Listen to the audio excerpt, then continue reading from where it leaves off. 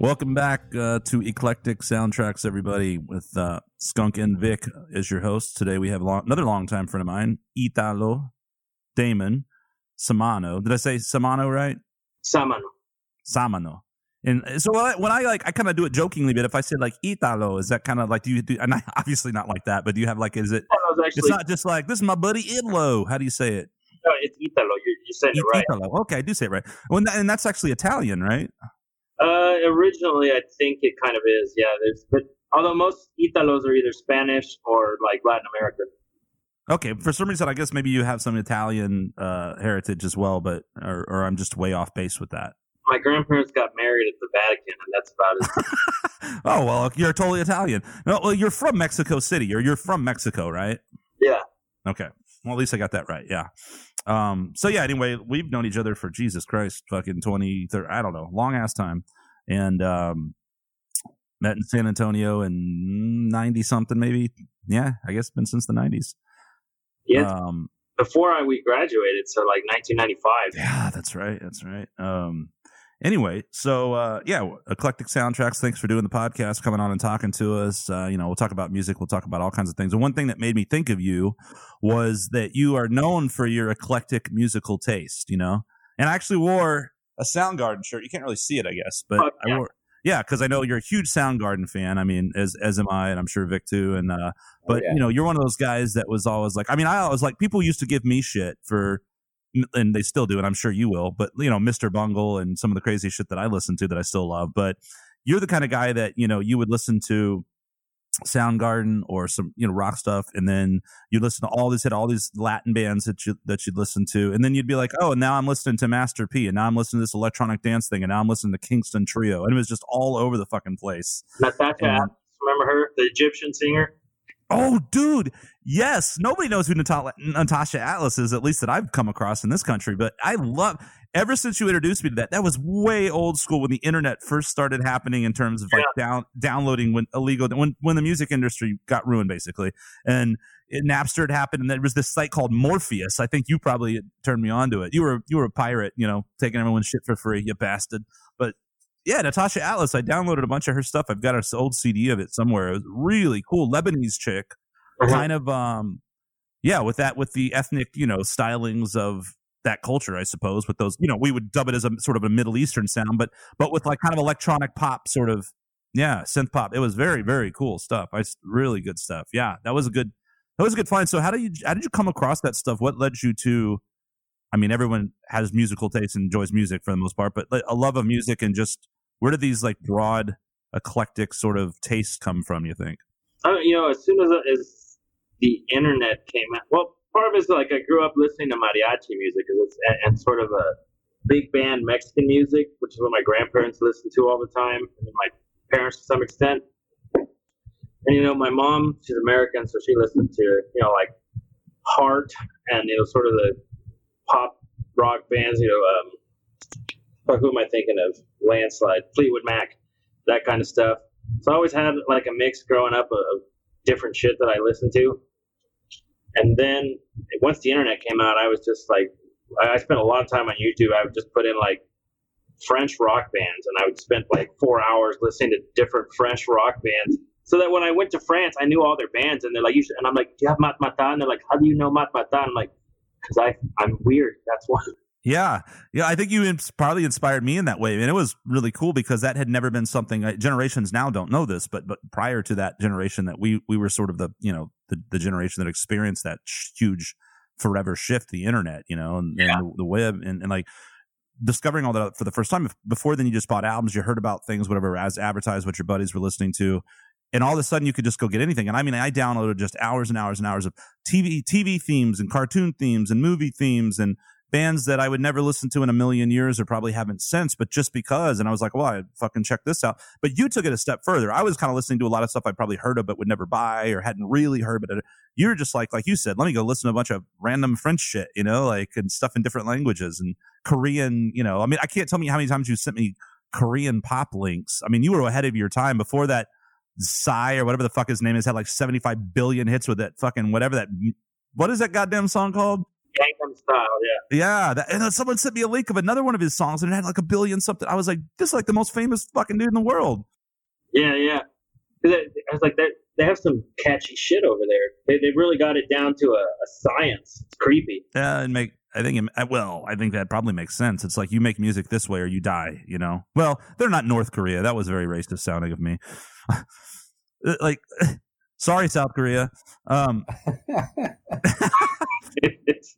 Yeah, North Korea, you definitely probably die if you don't do the appropriate music. Oh, by the way, do you go by Damon or Italo? Usually Italo or Poppy. Professor Samano. Yeah, we're definitely going to talk about that. I like that. Oh, dude, like talking about music. Like now that I'm married to a Vietnamese woman, I listen, and I don't really like it, but there's this kind of Vietnamese music called bolero, which is traditional Vietnamese music, and I have to hear that shit all the time. What? Try to describe it. Try to describe that to us. What it's almost so. One of the things about traditional Asian music, I've kind of looked it up. It's like you can't tell where it's going to go. You know what I mean? Like Western music tends to operate in scales, and you know where you have an intrinsic feel of where the notes are going and the timing is going. And in Asian music, traditional Asian music, there's none of that. It's just like all over the fucking place. Really? It's basically the Vietnamese version of skeet, skeet, skeet, skeet, skeet. It's exactly. It had that total crunk and what do you call it? Crunk influence? Crunk. I recently watched the Damon. I feel like you would appreciate this. The Hip Hop Evolution on Netflix. You ought to check that out. It's a cool docu. Yeah, it's a really cool docuseries, man. It takes you through the origins in the 70s and the early.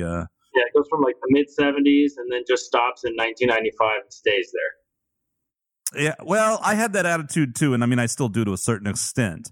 There's definitely some stuff that I wasn't as familiar with, and maybe dismissed. That I was like, oh, well, like this person kind of surprised me a bit. I mean, there's definitely some stuff that I'm like, this is, what happens all the time though. It's the sort of I'll just use this cliche analogy, the Nickelback, syndrome, where someone gets huge fame and all that, and then they're just.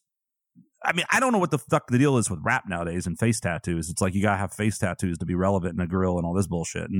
And so I think immediately look at someone and go, look at this fucking douchebag, but they might actually be a great rapper, And I didn't know. I mean, in terms of like Jay-Z or something, you hear some stuff and some poppy stuff, and you're like, whatever. But then you hear like old stuff where you like freestyles, and you're like, holy fucking shit, no wonder, So I mean, a lot of times there's like really talented people behind things. They just go mainstream and it gets fucking lame. And I don't know enough of these guys' catalog to really speak, you should intelligently on the subject, but I think that happens a lot with any kind of music. African hip hop, man. Dude, I've been listening to Latin hip hop, and I can't tell you the names of anything, but there's some just South American Brazil music and stuff that I kind of got down this little rabbit hole of that stuff, and it is awesome, man. It's just really, really cool stuff. Is it like Calle 13? Fuck if I know. I don't know the names. I just like it. Just let YouTube roll, and then I just like bookmark shit that I like. Yeah, I want to hear. There was this one band that they had this fucking jam. Well, it's kind of rock too. You know what they're called? Like Sabotage, I think.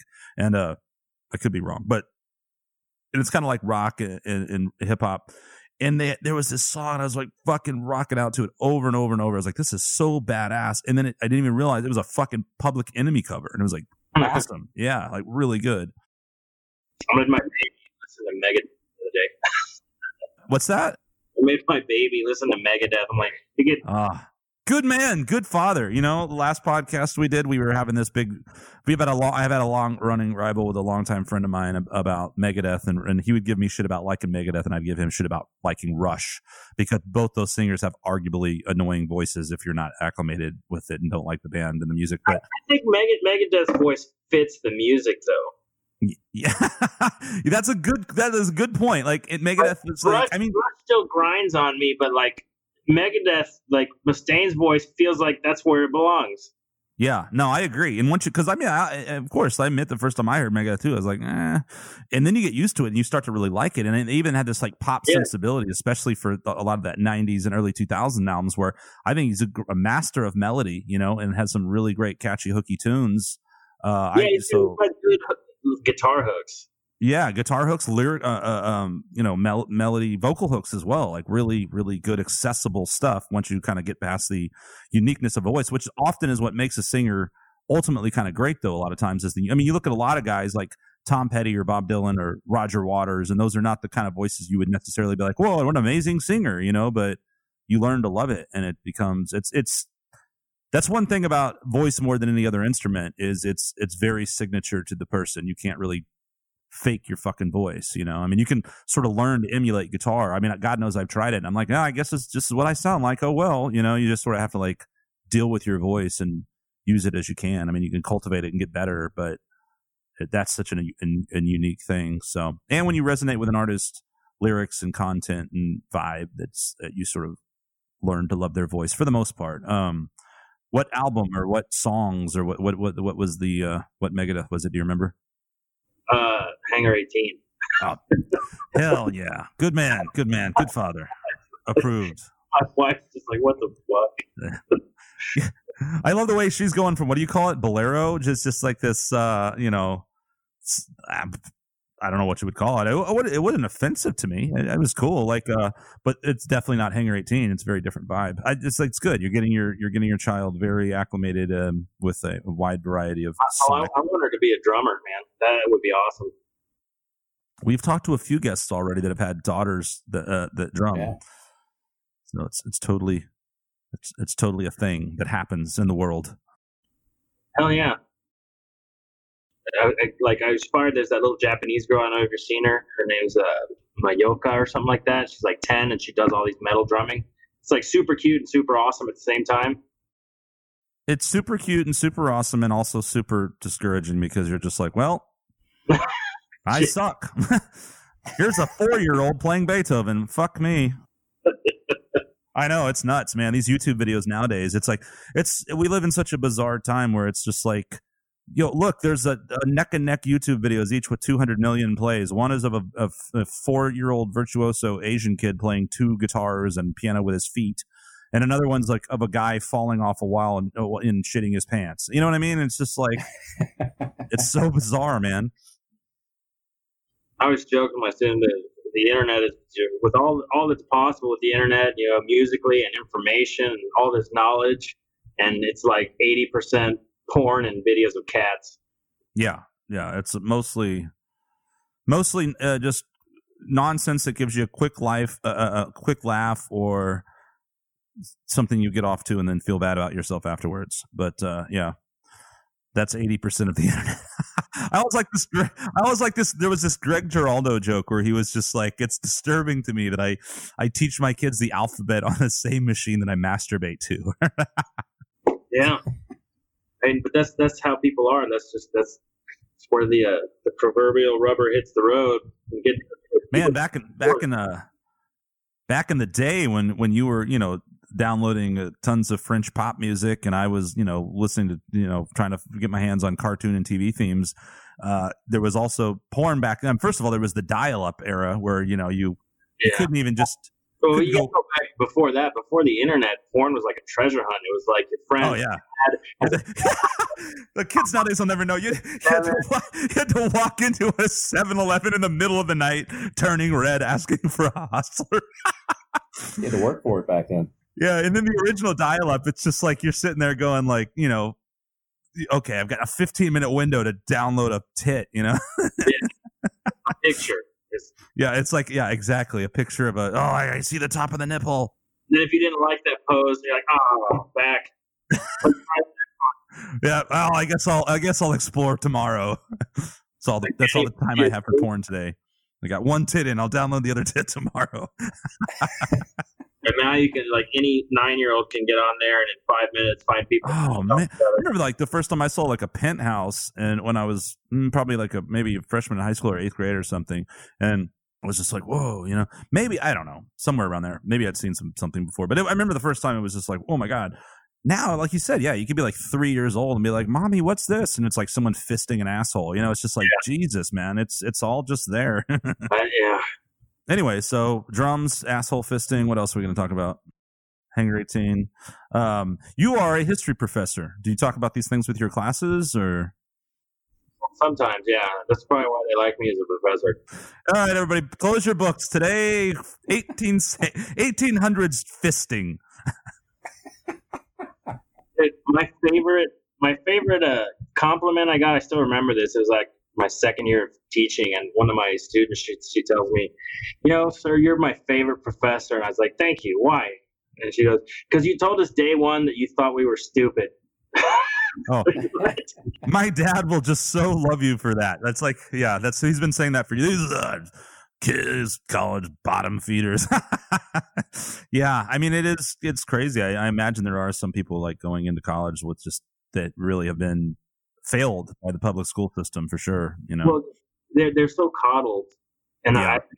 I just talk to them like they're people. I go, look, I'm not offended by the things you say because I know you don't know anything. Like, you're not that important, so why would I get offended? I don't care about you. Yeah, you pull that Robin Williams shit that he pulled on Matt Damon in Good Will Hunting. It says, and remember, you don't know shit. You're just a kid. And there's a truth to that, and it's like you can never. I don't think you never know that. It's like that's life experience. You have to sort of. There's a combination of course, book education and all that, but also life experience education. And that's why someone that's 40 is going to know a lot more most of the times than someone that's fucking 20 or 18. And the fact that these kids today are fucking way lamer than we used to be. I mean, we got into a lot more trouble than they get into now. Now they just text shit back and forth and get offended. I mean, they're fucking gay. Yeah. Seriously, like we were just like, hey, where can we get some booze and go? Yeah, what kind of trouble are we gonna get in tonight? Let's go find, like, that's the thing. Like, let's go get some new music and fucking get wasted and listen to music. And not that that's like some admirable quality, but that's what you used to do as a teenager. Now you're right. It's like now it's like, hey, like, what are we gonna like be offended about today? Yeah, I mean, there's like my college professor offended me. Say that, and you're like, what the fuck are you talking about? So fucking. Shut up, you little crybaby bitch. Yeah. It's ridiculous. I like it. I like this. We need more teachers like you. From what I don't even know much about you yet, but I mean, I do, but I mean, we haven't talked about your teaching much, but I would already immediately hire you. I'd be like, cool, this guy's not going to coddle a bunch of little shitheads. Like, I'll give them the spiel, like, none of you would be here if it wasn't in college, if it wasn't going to help you get a job, right? Nobody's here for the knowledge. Well, let me tell you, for real, the first thing you're not going to have a career. You're going to have a job, and you're probably not going to like your job. And that's just how it is, all right? First of all, don't be thinking you're somebody. You're nobody. I like this. This is good, man. Be real with these motherfuckers. Yeah. Real talk. To know, you weird little bastards, is to talk to people. Because if you're weird like y'all are, no one's going to hire you because nobody wants to work with your weird ass. Like, make noises at me with your fucking face holes. That's called interacting. I'm like, for you guys, like, no girl is going to touch you in your no-no place if you can't fucking talk to girls. I mean, dude, it's so true. Like, I went through, I was a virgin until I was like 35 years old. And I mean, this used to be and I still am afraid of women, but like, seriously, it's like, it's not that big of a deal half the time. Just like say what's on your fucking mind. It's no big deal. Like, I think a lot of people are like that. You're so, and especially it makes a lot of sense. We were talking about this last time, just in today's landscape and culture. There's a lot of PC. There's a lot of like, well, I don't know how I feel, or should I say this or this and that. And it's just like, well, don't be a fucking asshole, but Jesus, man, like, just be a human being and just talk to somebody, and don't be afraid of everything. It's like the whole point of life is to get out there and experience things and meet people and try things, and like that is what makes you a real life educated person and someone that actually has value in their opinions. Is that there's nothing worse than some fuck that's never done anything trying to tell you how to live your life. It's like, that's one thing about you too. Like, I think that's really cool in terms of you being a professor. I had a sociology professor. It was one of the best classes I ever took. The guy, first day, was just like, shut your books, read them on your own time if you want. We're not going to do that. He just told us stories. He just enlightened us about the ways of the world and that we were not the center of the universe in our dumb little town and our dumb little conditioning values. We're not the center of everything, despite what we may have been trained to believe. And this motherfucker put his money where his mouth is. He had been all over the world. He had, eaten bugs and studied all these different religions and been in that to me, like there is value in that. It's like, okay, well, I'm going to listen. You're not just going like, and now turn to chapter 4. You know, it's like, and same with you, man. You've traveled around a lot. I don't know how long it's been now. It seems like it's been several years. Every year you started taking summer vacations. You've been to Japan, obviously Vietnam. Tell us about some of the places you've been, some favorites, some about your travels, some. I really liked Ukraine. Oh, wow. Okay. Ukraine is fucking gangster, but that's something everybody should experience, man. You should go to a place that is full of fucking hardcore white people, where just like it's all 99.9% white people, and they are sketchy as fuck. Like, that's an experience everybody needs. Because you come back to America, you're like, where? Oh, thank God, brown people. All right. The Ukrainians, like Eastern Europeans, are their own kind of sketchy. But Ukraine was a trip, man, because it's fucked. Like, Ukraine is totally fucked. I mean, it's like, I come from Mexico, and I'm telling you, Ukraine is fucked. Oh, that's hardcore, man. I've heard some stories about Mexico from people from Mexico, and just being like, well, I mean, you know, I think it's no secret, like no place is perfect, but there's some fucked up shit and some cartel stuff and all that. And for you to go like, no, I've been to Mexico, I've lived in Mexico, and the Ukraine is fucked. That's like, man, the Ukraine must be pretty fucked. They're poor. It's so like, I went to Ukraine. I was supposed to meet my Russian friend. My friend Svetlana was going to meet me in Kiev, and she ended up having to cancel like 2 weeks before. And she's like, hey, I'll hook you up with one of my friends there. Ukrainian, he'll set you up. And I was like, cool, all right, well, I'm flying in a week anyway. So I fly into Kiev, and this dude sends his uncle to go pick me up at the airport in Kiev, and the airport in Kiev is like almost like 45 minutes away from town. And this dude shows up with a little sign that says Italo, doesn't speak a fucking lick of English, right? And I've taken like 1 semester of Russian, so I can barely communicate with this dude. But he takes me back, and he's like, shows me to this hotel that this guy booked for me. And this is this old fucking Soviet hotel in fucking the ghetto of Kiev, right? Because they're like, oh, it's cheap. And I'm like, dude, I'm it's a $4 a night room. Like, I don't need it to be that cheap. I'm not trying to save money. Give me the real Ukrainian experience here. They didn't even have fucking streetlights on this street. No streetlights. It's just so. And I get there in like the evening, and I gotta go walk and buy cigarettes. I'm like, this is the sketchiest fucking place, right? The fucking ATM, the maximum on this ATM is about $20 that you can pull out. That's fucking sketchy.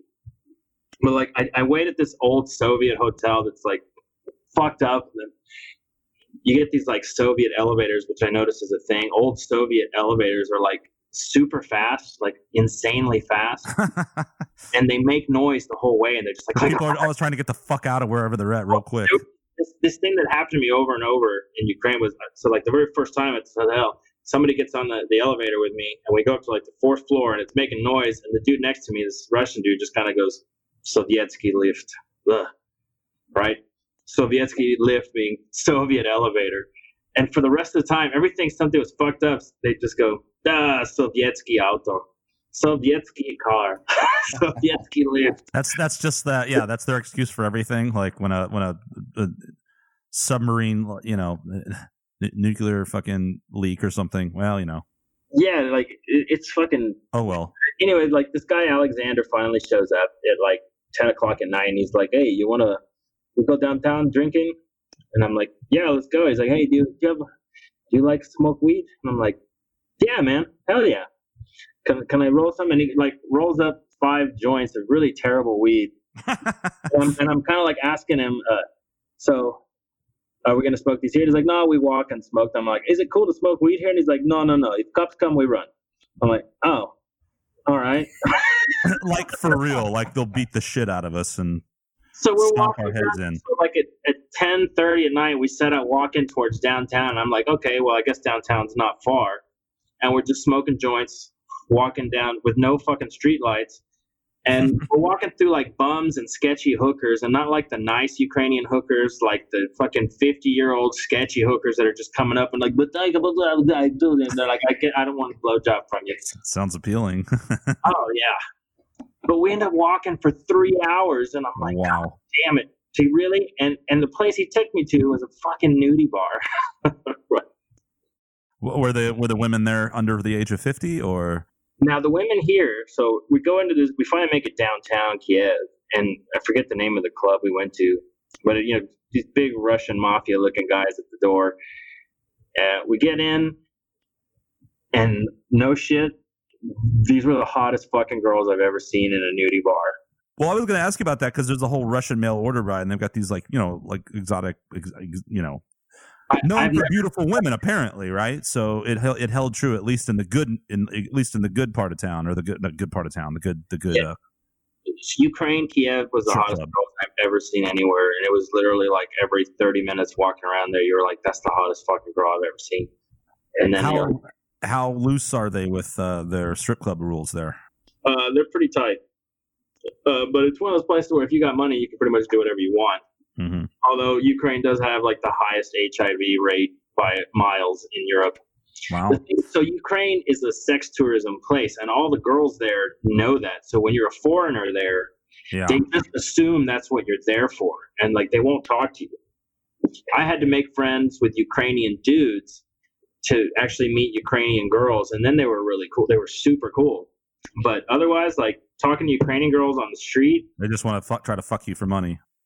No, some of them will. Yeah, they'll try. They'll try to get money out of you. But most of the decent ones will just not have anything to do with you. They just assume you're a sex tourist. Oh, I see. Okay, so not necessarily that they're snobby bitches. They're just like, he just wants to fuck me, so I'm going to run the other way.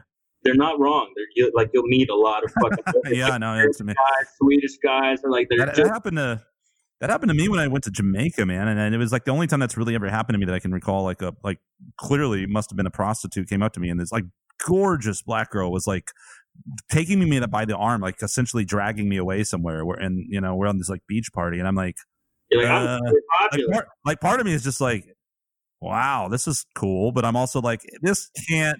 There's no way this chick's just like, hi, like let's just be friends. I'm like, no, I think I know where this is going. Thanks, but no thanks. Yeah, you're like, I'm cool with my red stripe and barrage of joints flying my way. Man, all those fucking stereotypes there were so true. It was like dudes rolling up on canoes just like, hey, man, like, oh, holy shit, this guy's going to sell me weed right now. Okay. Like, hell yeah. Then reggae's playing. Oh, my God, it's the stereotypes ring true. So Ukraine, like the place where you can go, girls run the other way because you think they want to fuck them. The 50-year-olds want to fuck you. You'll get your head stomped in if you smoke a joint. This is your favorite place you've ever been in the entire world? No, not my favorite, but it was a lot of fun because nobody like. I actually ended up smoking weed with a Ukrainian cop. I went to this town called Sumy, which is like it's a tiny little town on the Russian border.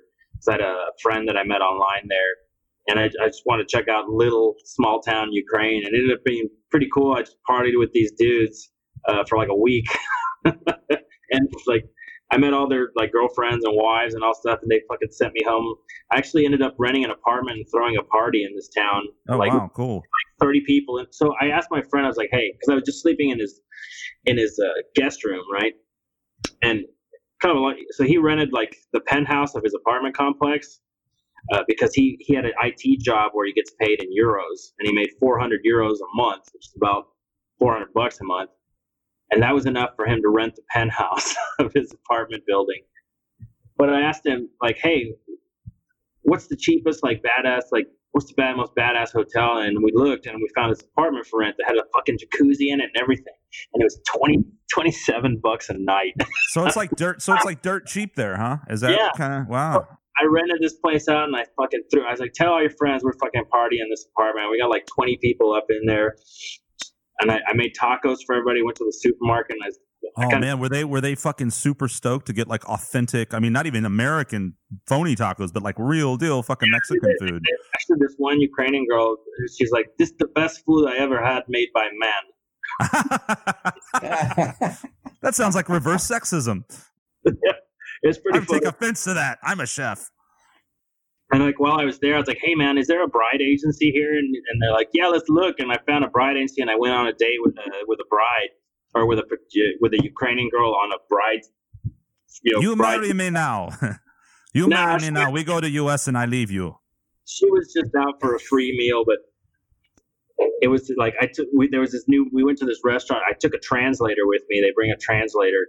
And me and this translator and this girl. As if a date can't be awkward enough as is. So we went to their brand new restaurants, like this barbecue place. It was really good. and I paid for myself and the two girls and like a round of beers, and it was less than $10 for all of us. I was like, fucking drink up. All right. Well, I know goddamn well, like, it sounds kind of like you said, a sketchy, crazy place, but I feel like I kind of want to go to the Ukraine just because it's so cheap. Like, let's just go. Let's just go get.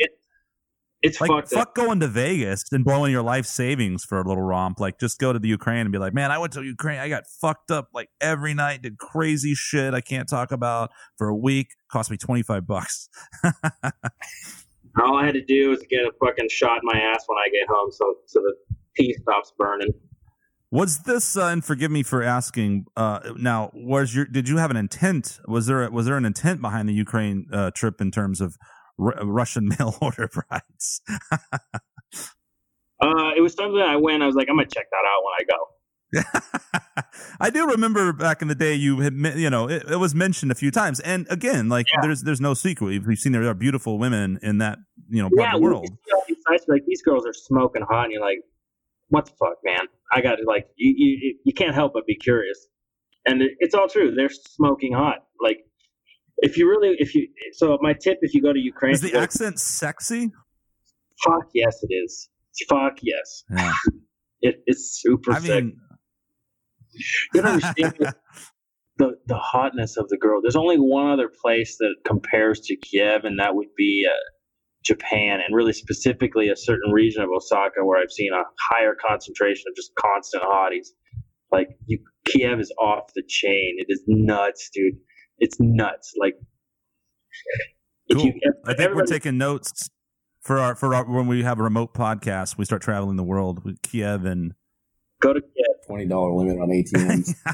Well, apparently you can throw a fucking total pimp ass party on $20 though. Yeah. If you want to meet like a decent Ukrainian girl, the trick is to actually make friends with Ukrainian dudes, and they'll introduce you because they're not going to give you the time. The girls don't trust. Yeah, they just think, well, it makes sense. They're just like, these foreigners are just here to fuck us. I hit on girls on the street in every country I go to, or at least I try to. In Ukraine was the only time, like, I literally jumped in front of this girl, and she literally just went "Niet, niet," and walked around me. Yeah.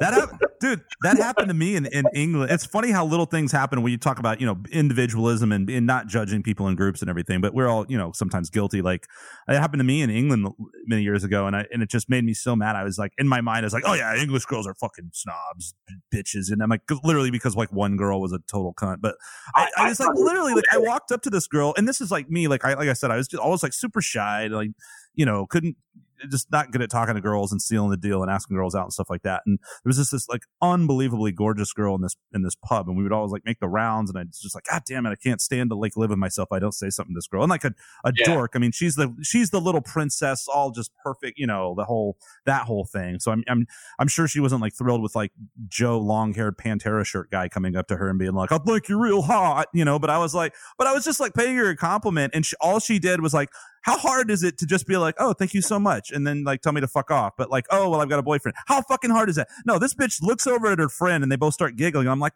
fuck you, man. Like, damn, dude. Like, the thing is like I could give that a pass in the Ukraine too, because if I'm somewhere like that where you have a $20 limit on a fucking ATM and 50-year-olds running out of the dark corners trying to fuck you, and some chick just runs away, then yeah, I get it. But I'm in like a place, for lack of a better word, a civilized place where we're all speaking the same language. Like, you can at least acknowledge my existence, you fucking bitch. Okay, I'm done with that. Move on. I remember this story. I was mad. Like to clean up or something like that. What? Wasn't there an English girl that said, hey, you need to clean yourself up, like get a shave and a haircut or something like that? Probably. Well, on the flip side of that, and I didn't know how to talk to women, I guess, but like there was a few times, not really being hit on, but a few women were curious, I think, because what was so interesting was, you've probably experienced this too, traveling like worldwide, is like, you're from the United States and they're like, that's cool. But when you're from Texas, they're like, oh, you're from Texas. Like, they thought I was like this fucking cowboy that was going to pull guns out of my holsters and ride off in the sunset on a fucking horse and shit. And they were fascinated, some of them, Yeah, they want to meet some. I will say, so the Ukrainians could give a shit where you're from. Generally, like post-Soviet countries give a shit about everything. Asia, absolutely. Like, if you want to this is my tip for getting laid in Asia. Go stand on the corner. Just go to any bar and just stand there and be white. Just stand there. Hey, that sounds like the place I should have gone 30 years ago. If you can't be white, be black. It's just as good. Yeah, just hold a sign. It's I'm from America. Oh, you want to fuck? That was a terrible impersonation of whatever it was, but there's girls that are just out for foreign dick. Yeah, God bless them. Right? I think everyone should get it. It's like the spice. Everyone should go around the world and experience different dicks, and it's the spice of life. Not all dicks are the same. We need to try them all out. A lot of cock talk again. When we're back with cock talk. I mean, eclectic soundtracks. Yeah, definitely traveling is the way to go. So yeah, Japan is still my favorite, right? Well, you've been there many times. You've been to Japan more than any other place, I would think, by far. You've been several trips there, and I regret. I used to have a friend that lived over there for. Remember, we were talking about him the other day, Big Brad, back when Vic, the harmonica player and stuff. Such a good guy, and he worked over there, and he was always like, "Man, they're so cool over here." And he was a blues guy. We always, and he's like, "Come over here, they'll love you. We'll just play, just blue." There's these little bars that play blues and American music, and they just eat it up and love it and everything. And I just never made it happen, unfortunately. But and then you've had those trips where I've a few times been like, yeah, I should really go, and shit, man, it just sounds so fucking cool. I really do want to visit Japan someday for sure. Oh, you should, man. Tokyo is a silly place, man. It's the silliest place on earth. Maybe. It's definitely on my list. Yeah, it sounds really cool. Yeah, we should. Okay, man, let's do this. We're gonna do keep us posted because I know you take action on this. Yeah, I'm planning to go to Japan again in 2022. That's probably good. Like give this whole virus thing some time. And you're a new father, so you got to tend to that stuff. You got to get your daughter hooked on Megadeth and whatnot. You got to take the baby, to go see her family in Vietnam, and so I'll just swing over to Japan for like a week or something, and then go back to Vietnam. Hey, you been to Thailand as well? I haven't gone over to Thailand. I've been.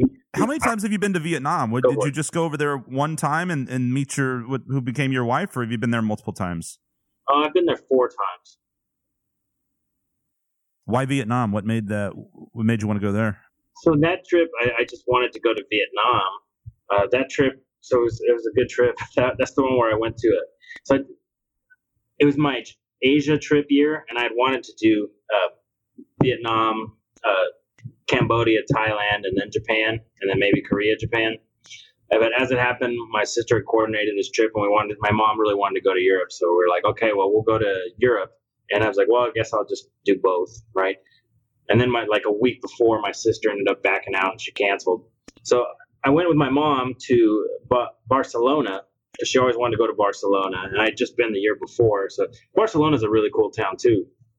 But we hung out in Barcelona, and then I took her to Paris. We hung around in Paris, and then she went home, and then I went off to go hang out with my buddy in Germany, Berlin, and that was a super fun trip too. Actually, we smoked a joint behind the Reichstag, man. Just fucking fun, man. Didn't even realize it. Germans are fun people. But after that, I have heard a lot of good things about Germany. Yeah, it sounds like a very fun place to visit at least. Berlin is a pretty cool town. And everybody gets high in public, and it's not legal, and nobody cares. And porn, they've all been. Europe's been so ahead of us for so many years. Like, I mean, even England, but just they're like, oh, we're having dinner and watching porn, whatever, I didn't notice that, but. Oh yeah, and hey, so I've been informed by a German guy that I knew who loved porn. That guy. We're going to talk about this when guys on the show for sure. Yeah, this is great stories, but dude, I've heard they have these little, the toilets are kind of weird over there. In Japan or in Germany? In Germany. I don't know anything about Japanese. Now, I've heard different things, but sometimes people tell you fucked up shit that's not true. So some sources, not necessarily sources I would rely on, say that there's just places in Japan where you just shit on the road. There's holes, just shit and piss and a hole in the side of the road. Or, I mean, I'm exaggerating, but there's some kind of funky little system there. In Asia?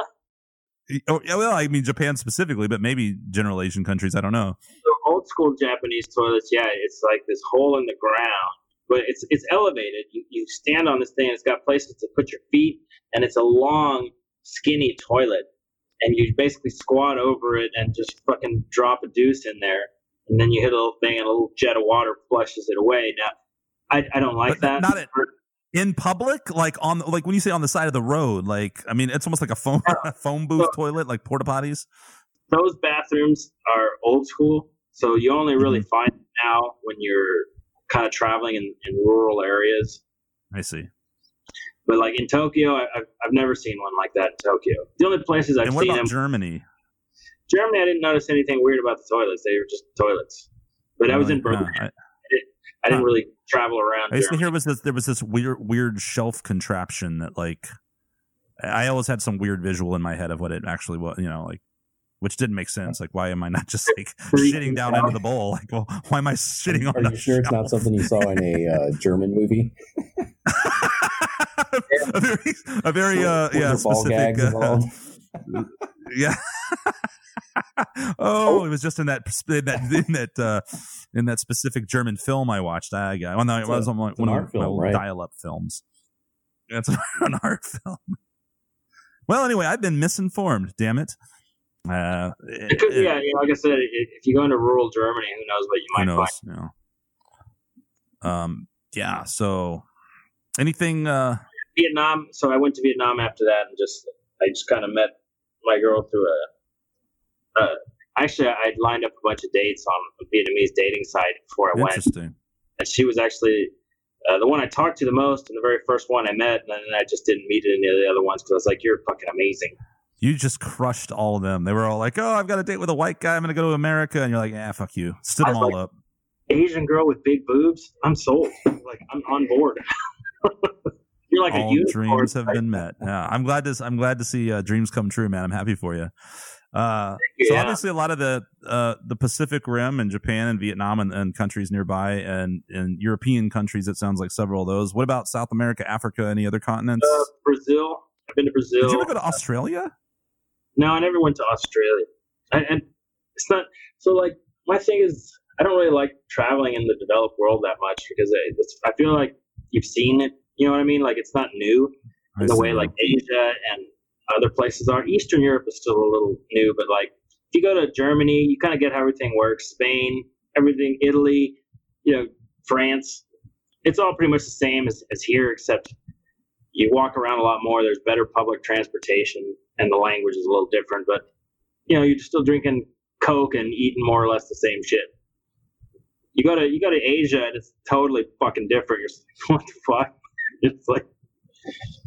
So the culture shock is way different, and it's just more interesting.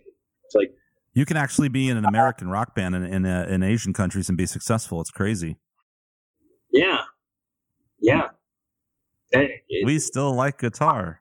So like a rock club, I went to a rock club in this area of Tokyo called Shinjuku. Like the second time I was there, I just kind of looked up like what's a rock bar around here, and I went there, and it was just like local kind of metal-y band, but the thing was like everybody was just sitting there quietly like yeah, I've heard. And then the song attention while listening. Bravo. I'm like, nobody? All right. Fuck yeah, there's that one Slayer fan. Fuck yeah. Yeah. Everyone else is like, we're trying to listen. This is the chillest. I don't even know what scale he was playing now. Damn it. You're just like, what a fine performance, huh? What was Brazil like? Brazil is gangster too, man. Brazil is fucking gangster. Actually, Brazil is the most gangster place I've ever been. What part of Brazil? Rio de Janeiro area? Or? I went to Rio and I went to Sao Paulo. Rio is a giant fucking ghetto. It's like 20 million people, of which 18 million live in the ghetto, like shantytown ghettos. And the rest live on the beach, basically. And you go in like 10 blocks from the beach and you're in the ghetto. It's sketchy. Like I went and I got this taxi cab driver. I was like, hey man, I want to go to the City of God, right? Which is one of the big famous ghettos, barrios in Rio. And the dude's just like, why? I was like, I just want to check it out. I want to can you give me a tour? I want to see Maracanã, which is like the big stadium. And he was like, so he drove me around, and then he takes me to this shanty town, which is basically on the edge of City of God. And he's like, you want to see? And I'm like, yeah. And so he stops right there at the corner and he's like, what do you want to do? And I'm like, just wait for me. I'm gonna get out and buy a soda and like smoke a cigarette. And like the whole time it's just sketchy, right? And there's actually like this, like it looks, I guess it was a poor Italian neighborhood, so there's a mix of like black people and Italians, and they all look like the 10-year-old wanted to rob you. It was just looking at you like those shoes look warm. Kind of like, and the taxi cab driver never got it. He kept the car running, just sat there in the cab looking at me like, the fuck are you doing, man? And I basically bought a drink and some chips and I smoked a cigarette and I was like, all right, that's enough. I'm going. Well, he probably thought you were white. He's a stupid white tourist motherfucker. Well, I was talking to him in Spanish so he could, and he didn't speak English. He didn't speak Spanish either. He kind of spoke a little bit of Spanish. Yeah. So what's the crossover with Portuguese and Spanish? Like, how well can you sort of communicate with someone who speaks Portuguese? Pretty well, actually. Turns out you can talk pretty well. Like you can get probably about 50% of what they're saying. I referenced you on a show the other night. We had a guest from Brazil who's a fascinating guy. He was a huge Maiden fan, metal guy, tech dude's written all these books, Brazilian jiu-jitsu guy, bodybuilder, really, really fascinating. And I started talking about some of the Brazilian hip hop and Latin stuff and this one band that I've loved. And I referenced you because I'm pretty sure you're the guy that said this to me. I was like, man, check this out. And I've been calling this band O Rappa, like a honky, for years. And then I heard it was pronounced Hoppa. And they did a collaboration with Sepultura. So there's this like kind of reggae hip hop sort of verse sort of thing. And then the choruses are just this like real metal sort of riff. And it's like, nah, nobody fucks with America. And I've always loved that song. I just think it's so fucking badass. It's just cool. And I think I played it for you a long time ago and you're like, you know, these lyrics are anti-American, right? And I was like, oh yeah, well, whatever. There's a lot of it. But that's a good experience for you. Are you do you still go to Mexico very often? I mean, you used to kind of go down there for the summers and stuff, right? Or you were every year seemingly, I think? It's actually, this is the longest time I haven't been down to Mexico. It's been almost 2 years. Because I spent all my family in Mexico, like grandparents, or do you have family down there still? Yeah, well, my grandparents have since passed away. My cousins and my uncles are still down there. Like right now, my dad's about to go down. We're selling the house finally in Mexico City. Oh, okay. Man, what's the population there now? Like 30 million or something or more? It's hard to say. I think the metro area is about 30 million. Crazy huge, yeah. It's fucking nuts. Massive. It's nuts. It's also, I've heard the same thing about Mexico City. I mean, not that it's maybe 80, not that it's as ghetto in such a large degree, but like where you'll be in like a super rich area and then like a block away or right down the road, it's just like a shack. Like it's very mixed. Like it's very, there'd be extreme wealth right near extreme poverty kind of thing. Is that true? Yeah, that's true kind of across Latin America. Yeah. The developing world in general.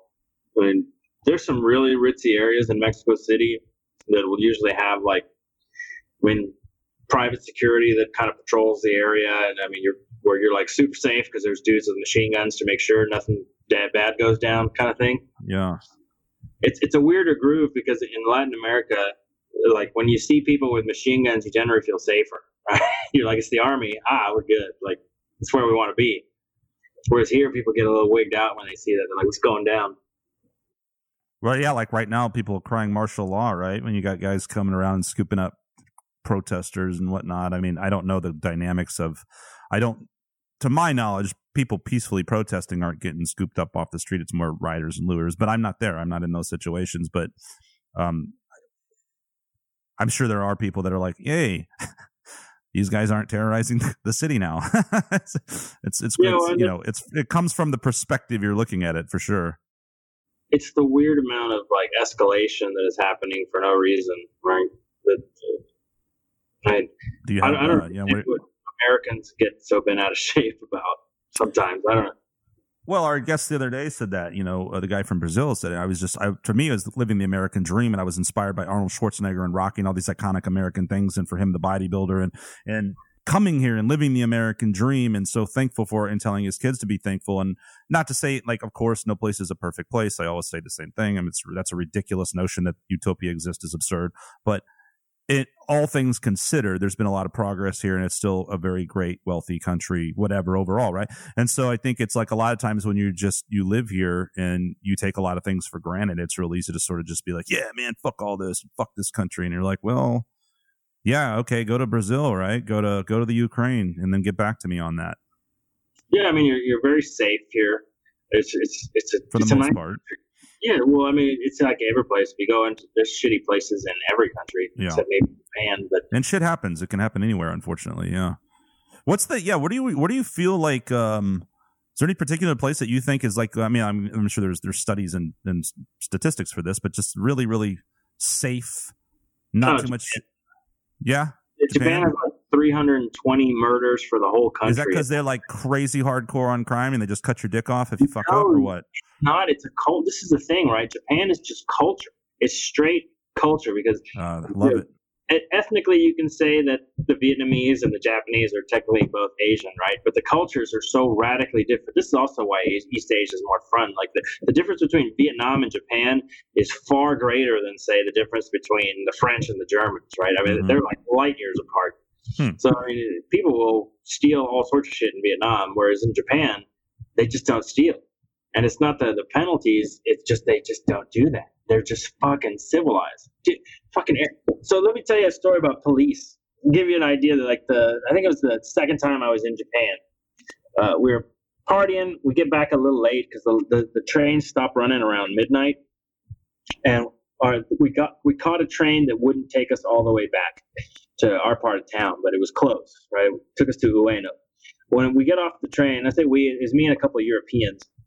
We get off the train, and there's this fucking older, like maybe late 50s Japanese dude, businessman in his work suit, and he is fucking wasted, right? And he literally just sits down, like on his ass, spread-legged, in the middle of the sidewalk, and is like belligerently yelling stuff and throwing up, right? And the cops, I guess somebody called the cops, they come out of a car and they go up to him, and I'm just like, I'm gonna watch this. See what happens. The cops go up to him. One of the cops is like patting him on the back and talking to him. The other cop goes out and stops a cab. And then they take this guy between the two cops, and they're saying, I don't know what they're saying to him, but they pick him up and take him to the cab. One of the cops takes out his wallet, shows that like his driver's license to the cab driver, and then pays the cab driver. They put the guy in the cab and send him home. And the whole time this guy's yelling at the cops. And I was like, fucking wow. No kidding. That is fucking civilized. Like, that's crazy. And to think, like, that's really interesting to think of that happening, and yet then you have this very low murder rate. And I mean, is that also with crime? Is the crime rate relatively low? I mean, it's a massive city too. I mean, just millions and millions of people. Yeah. What's the crime like? Low? It's non-existent. Wow. I mean, so the places where you might actually get some stolen are generally the Korean parts of town. But otherwise, I mean, I even asked, like I asked this girl, what is I stayed at a hostel. I was like, what's the worst part of Tokyo? What's the ghettoest, the dirtiest part of Tokyo? I want to go there. Yeah, it's this area up north. And I was like, I'm going there. And like the metros don't even run out there. You gotta take like some of these little JR trains. And I go out there and fucking normal, man. It actually kind of looked like America. Like here, there actually was some trash on the street, but otherwise, I was like, this ain't that fucking bad, man. This is still like nice. Oh, wait, so your ghetto's like Manhattan. Cool. Yeah. It's like, are you shitting me? Like, they're poor, but wow, they weren't gangster. Like they have street lights. That's how I judge things in the world. Because I'm from a third world. Like if there's street lights and cars, then you're not in that bad of an area. Yeah. But if there's no street lights, no cars. It's like when I was in LA, like thinking about, there was a few times I was in some kind of sort of sketchy areas and kind of lived in this warehouse and stuff. And oh yeah, it's pretty ghetto. And then I like experienced like more of like a real ghetto in LA. And I was like, oh, like this is what and you're right. It was like suddenly there were no streetlights and like all these people were just there on the side of the road and there was just trash and people and you're just like locking your doors going like, all right, man, if I have to hit my accelerator and run a motherfucker over, I will, because this is sketchy as hell, like You definitely know when you're like in it's kind of ghetto, as opposed to like, oh, this is like real time shit now. Yeah, which is non-existent in Japan. In Japan, you can sit out in the middle of the night in a little alley and just nobody's going to bother you. Nothing's going to happen to you. If you run into the cops, they're basically super nice. They're like, wow. I mean, I don't even, like, you see some of the cops there you see in Tokyo are like 80 years old. Yeah, these motherfuckers don't. They're basically just there for tourists to like give directions to tourists. I don't know what they do. Wow. It's crazy, and it's cultural, right? It's very much cultural. That's one of the things that Americans are really bad about. You know, I tell this in my Latin American history classes. Like, for whatever reason, Americans conflate culture with race. For them, like, your race is your culture, and they don't really they don't really deal with the concept of different cultures within a race, right? Yeah. And this is why, like, Americans say like Americans in Mexico will say stupid shit like, hey, do people get offended here if you call them Mexicans? And I'm like, are you fucking retarded? You're in Mexico. Like, Mexico is true. Like, I think especially, you know, because there's a lot of people that have been so I mean, you almost feel bad for them because they've been so you're so afraid to say the wrong thing to anybody, you know? Oh my gosh, is it okay if I call you a Mexican? Yes, because he's a fucking Mexican. You know what I mean? Like literally, seriously, like it's not derogatory to like say, hey, that person has this skin color and that person is Asian. Like, no, these are facts. You know? But it's what I get all the time, which is you don't look Mexican. Like, well, I almost made that joke earlier. It's a good one. It's like, wait, no, it's true. And like, we really are like that. Like, judge, because anyone would look at me and just go like, oh, that dude's white. Like, and we don't really give a fuck about anything beyond that when you're white. Like, and it's like, white is your culture. Yeah, it's like, you're white. Like, and we could give a shit about anything else about you. Okay, fine. I don't care. But like, yeah, with someone like you might be like, oh, what? Oh my God, you're Mexican. Oh my gosh, that's so crazy. What is it? Because he's just like a dude who happens to be, you know, half Mexican. Like, what's so crazy about that? Yeah, like, you know, that's why they speak Spanish, because Europeans went there. Yeah, yeah. There's a lot of white Mexicans. Yeah, there's black Mexicans, but it's that idea that, you know, Mexico is a race of people. It's funny, right? Because you think that too. It's like, I really think without even subconsciously thinking that, you almost in your mind, you're just like, you picture like everyone living in a certain place, Mexico or Brazil or Japan. They're all one thing. It's all like, no, it's just like anywhere else. It's like there's just lots of different people there from different places, you know, and who look different, you know. Yeah. I mean, I don't know. Maybe not as much in certain Asian countries, you know. Well, Asians have it. So Asians do a different thing. It's what I've noticed about, like, my wife does this, and I asked her about it the other day, because she'll describe somebody. So in Vietnam, if people come from Japan, all the Japanese, all the Chinese, all the Koreans, if they're from the West, they're not German, then they're just foreigner. It doesn't matter if they're American or German or French or African or South American, foreigner. Japanese still be Japanese. Like, within their race, you get to have your own culture. That's really, but that's interesting, because I feel like it could very much be the same way for saying us as just some non-Asian, you know, U.S. citizen or whatever, from where you're just like, oh yeah, they're Asian, and you're sort of like, oh no, but they're Vietnamese specifically, or Korean or Chinese. They're very different, you know. Like you said, there's very culturally very different. It actually looks too, like, you know, they definitely have distinct features and all that. And there's a lot of different countries, you know, Asian countries, but it's you can just go like, oh, they're Asian or they're this or they're that. And I think it's like, you know, I don't think that's something that you should necessarily get offended about. It's just, it's interesting, because I could see that it makes sense to me that being from an Asian country, they'd see it the same way, because they're very specific about like those countries and knowing, you know, and then they're just like, oh, this white schmuck from Europe, whatever. Yeah, well, they super focus on culture, right? They're like, yeah.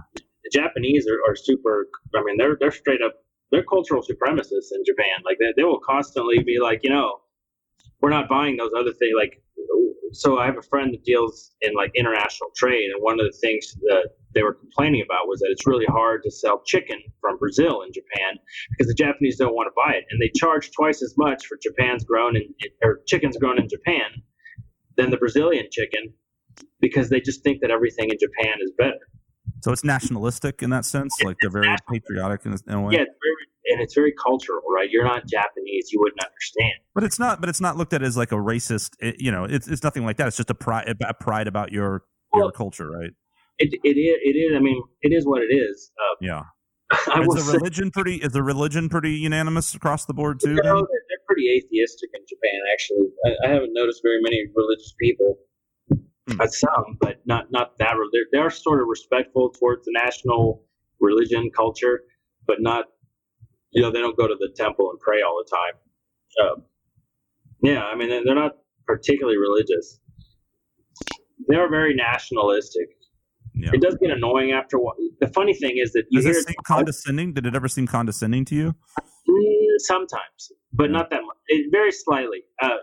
The thing is, like, all the Japanese things are better. It's like you're like, well, fuck.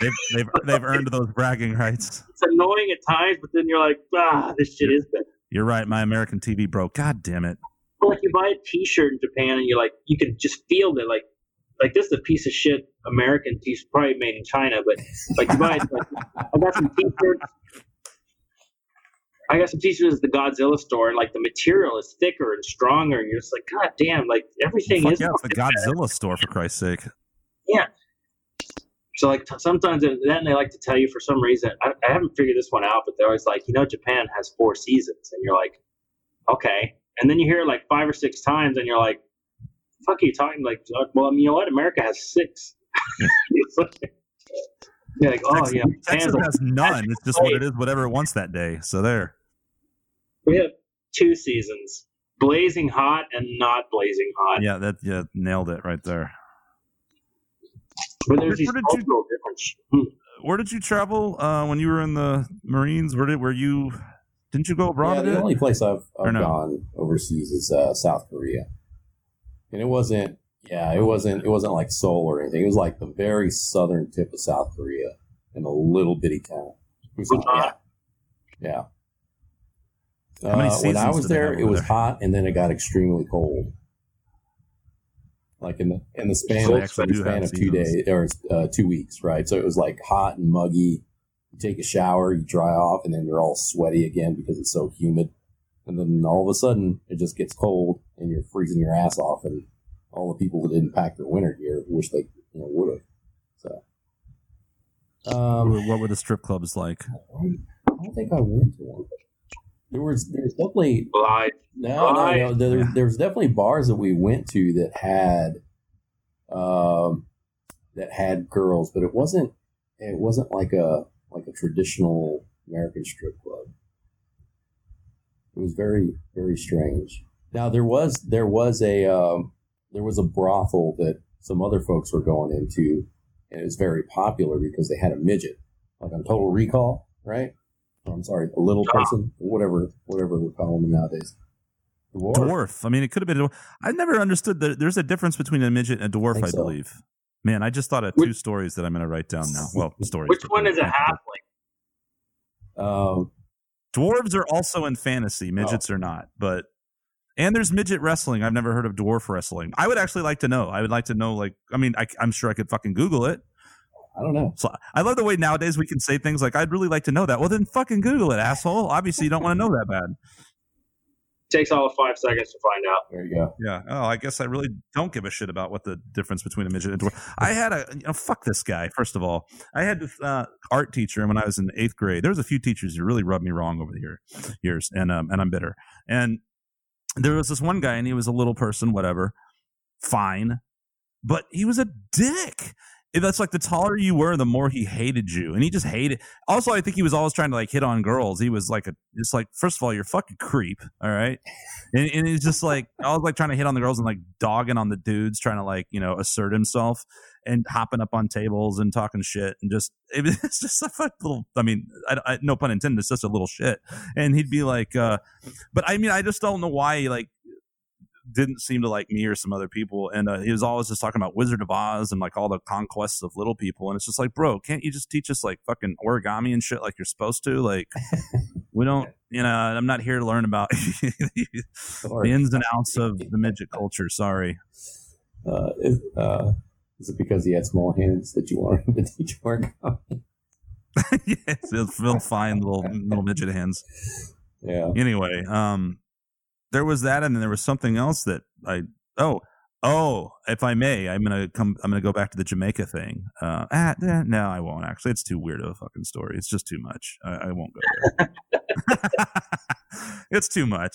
There's too much back into it. Yeah, I started to think of like all the details that were. I mean, I could leave it all out, I guess, but I was like, I was banging this midget in the playground, and then the cops came, and they no, I guess I told you the story. Yeah, that was it. Playgroundmidgetsex.com. Wow, look at the big black cock on that white midget. This is crazy. You laugh, and that's probably out there already. No, but it's true. Well, but I won't go through all the ins and outs of the story, but basically a guy came up to me and someone else on the beach and was just like, oh, have y'all been to some bar, blah, blah, blah. And we're like, no. And he's like, oh, you gotta go. They've got this midget with a 12-inch cock. And I'm like, okay, I won't be going. Thanks, though. Man. I mean, I guess, in hindsight, like maybe I should have gone and witnessed this, It's like the Tijuana donkey girl or something, the eighth wonder of the world. I know I riled Damon up as soon as you mentioned the Tijuana donkey. He's gonna fucking go off. Tell me, there's a midget there with a 12-inch dick. I'm like, I kind of want to see that. I know. I gotta say, like a part of me goes, I should have gone and seen this 12-inch midget. I wasn't gonna go, but sir, you piqued my interest. Well, that's the problem, though, with stuff like that is then, like, you may have gone to some country and experienced a bunch of beautiful culture and done all these cool things, and you come back and you go like, oh, yeah, weed, midget cock, black prostitute. Yeah, that's Jamaica. That's it. Summed up. Oh, cool. Okay.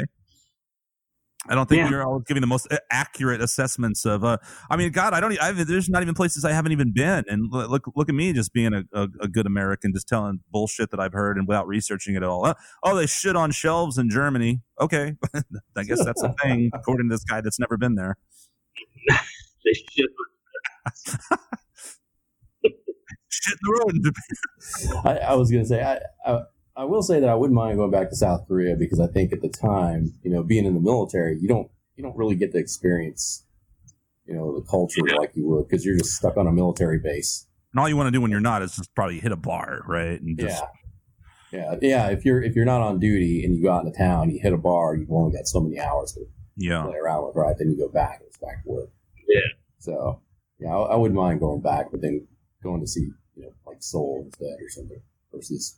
Can't move Chuck, armpit of South Korea. The Florida of South Korea? Pretty much, the Florida of South Korea. Yeah, Florida.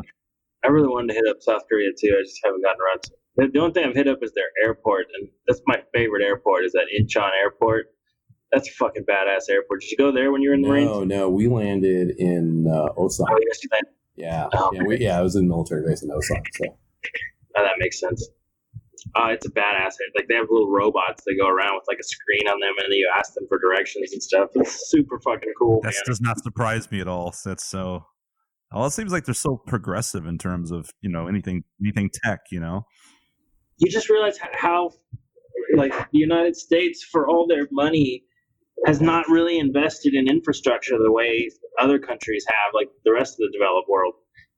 It's really fucking annoying. Because it's not like you don't have the money here. Like, there's tons of money.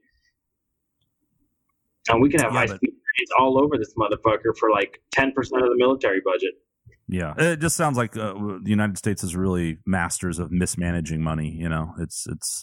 And these are issues that never come up in campaigns, by the way. Well, let's talk about that. Let's go down that road. I'd love to hear what you have to say in terms of any of that stuff. Oh, like all the political shit? I think that summed it up. Political shit. Yeah.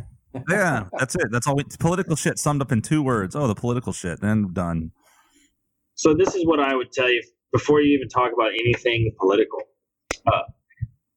Americans and Western world in general, the developed world in general, right? You have huge populations of people growing up on the internet, growing up in a shitty education system, more and more people being raised by single parents, higher levels of depression, higher levels.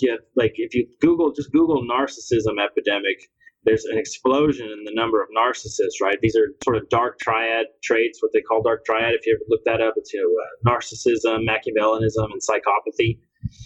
So you have going on, birth rates are beginning to drop across the developing world. I mean, people are not happy. They're fucking weird, right? I would call it behavioral sync. If you ever look into it's a psychological experiment, but it's basically people's behavior being sick mentally, right? And you can see it sort of manifesting in greater numbers. Now, whatever happens politically happens on top of that society that's all fucked up, right? That now produces shit music, shit movies, shit art, shit architecture. Everything is vulgar and nasty and just sort of lowest common denominator bullshit. That's the population that's getting all riled up. So nothing is going to be healthy, right? They live in a fucking weird fantasy world. The people that are, it's a population that's depressed and fucking narcissistic. On top of that, what are your real issues? Well, Trump is a douchebag. Everybody knows he's a douchebag. The trouble is that the Democrats are also fucking crazy. Like, some of the shit that's going on is just fucking nuts. And people just, one thing I've learned from, I teach Latin American history. I show people some of the horrible things that the American government has done abroad. And they always ask me, well, why does this happen? And I'm like, because Americans only give a shit about what they're told to give a shit about. If you never see it on the news, then you don't care that it happens, period. And keep that in mind when you see shit on the news. The only reason you're seeing it is because someone has decided that you should be allowed to see it. And they have, for whatever reason, the media has decided to piss everybody off, right? And it's working, and they're already fucking weird. They're a weird population of weird people. And now they're acting out of all the things that are going on, I showed, if you want to say it's, so here's a statistic, right? Talking about infrastructure. American deaths by car accident is at 3 to 4 times the rate of the rest of the developed world. The reason that is because the U.S. has shit for public transportation, right? The UK, Europe, Japan, they all have great public transportation. So people take trains. The number of people that die is something like 35,000 people a year, compared to 2,000 in England, right, or less. If you want to save lives, build trains. You could save almost 30,000 people a year. That's a lot.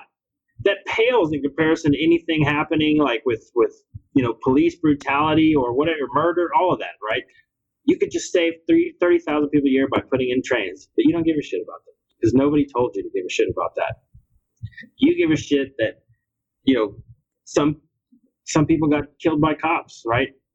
That's bad, right? American police there's definitely a need for reform in the American justice system. But is it a giant problem? I mean, how many people are actually killed? How many unarmed people are killed by the police in a country of 300 million people? I don't know how many it is. We could probably look it up. I bet you it's less than 100 that are unarmed, because every time one of them gets killed, it's a huge deal, right? Especially if those people are black, right, or a minority. They're going to make a huge deal out of it. We see that all. But is it 30,000 people? Why do you care about it? Because they broadcast it to you. So a lot of this political stuff is you're being fed it. You're being, pumped with negativity, and it's having an effect. People are seeing, if one channel shows you all the bad thing, everything bad that Trump says constantly, you're going to form a negative image and get mad about it. If you go on Breitbart, have you ever been on Breitbart, the website? Every fucking day they put a story about, hey, an illegal immigrant ran a red light and hit a kid. Hey, an illegal immigrant robbed a liquor store. And they have a story every fucking day. Never mind that that same day, 1,000 other people did the same thing. One of them was an illegal immigrant, and the thing they cover is the one thing the fucking illegal immigrant did. And so people read that every day, and they're like, these fucking illegal immigrants are just fucking shooting up the place. You get mad about what you see, and that's what they've chosen to broadcast at people. And so people are getting, they're rats in a cage. Every day, just fucking Trump. This guy Trump, he's a dictator. We got to get him out. You're like, yeah, and then and it's both sides. Both sides do it. Both, and it's, and you're right. It just seems like it's coming from every source and everywhere, and it's just this already narcissistic, diseased society of confused people that are just trained that nothing matters but attention anymore. And then And then you start riling them all up with deliberate propaganda to be divisive, and it has to make you wonder, why is this happening? Who gains? Certainly, I think oftentimes not the people that would like to think that are going to gain. You know, the low class tends to stay the low class, unfortunately. You know, lower impoverished, Zappa, I should say. Didn't he have an interview where he talked about that, like the media manipulation? And, I think I saw it there. Yeah, a lot of people. Yeah, it was great with guys like him, you know, back in the 80s and stuff, would just go on an interview with somebody and not do the play nice Hollywood, you know, suck each other's dicks routine, but just call them out and just tell them how full of shit they were and how much of a bunch of bullshit the whole thing was. Sometimes I used to see celebrities. Remember Fiona Apple when she won a Grammy? It was hilarious. And yeah, that was like the best. It was kind of like the coolest thing ever in a way, because she was like, this is all bullshit. And I was just like, all these people suck.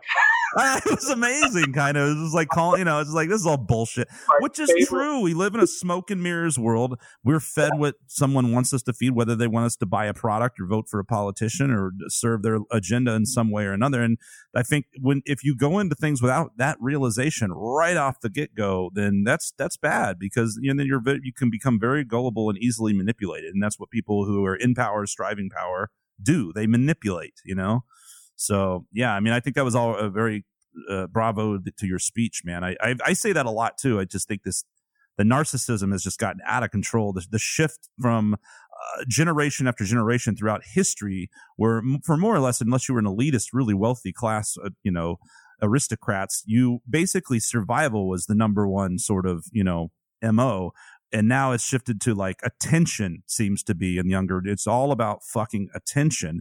And it makes me question a lot of times when people are out being quote unquote activists or protesting this or protesting that. And I'm not even singling it out to what's going on right now. Just anything in the 30 fucking years since reality, quote unquote reality TV, this catastrophe hit us.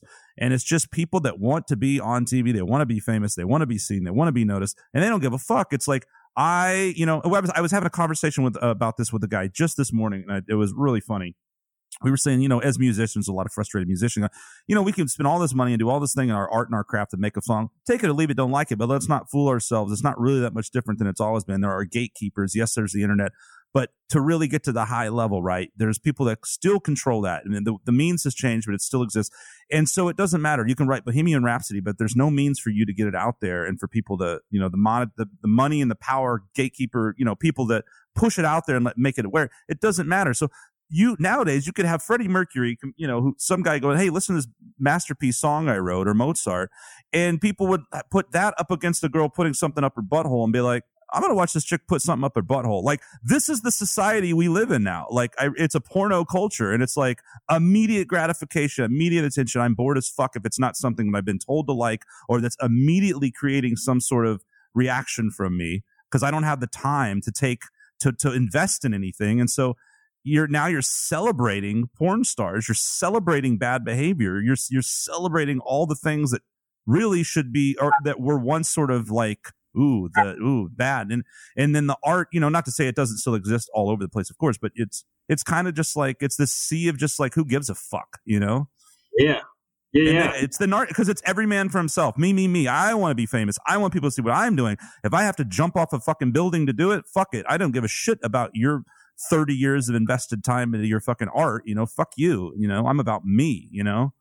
So, I mean, and that's not every single person, I think, but that's a cultural disease, you know, and then has been manifesting for years. And now with Generation Z, is at full fledged. And we're seeing the blowback with Donald Trump, and we're seeing the retaliation with the radical left. And it's just a fucking disaster.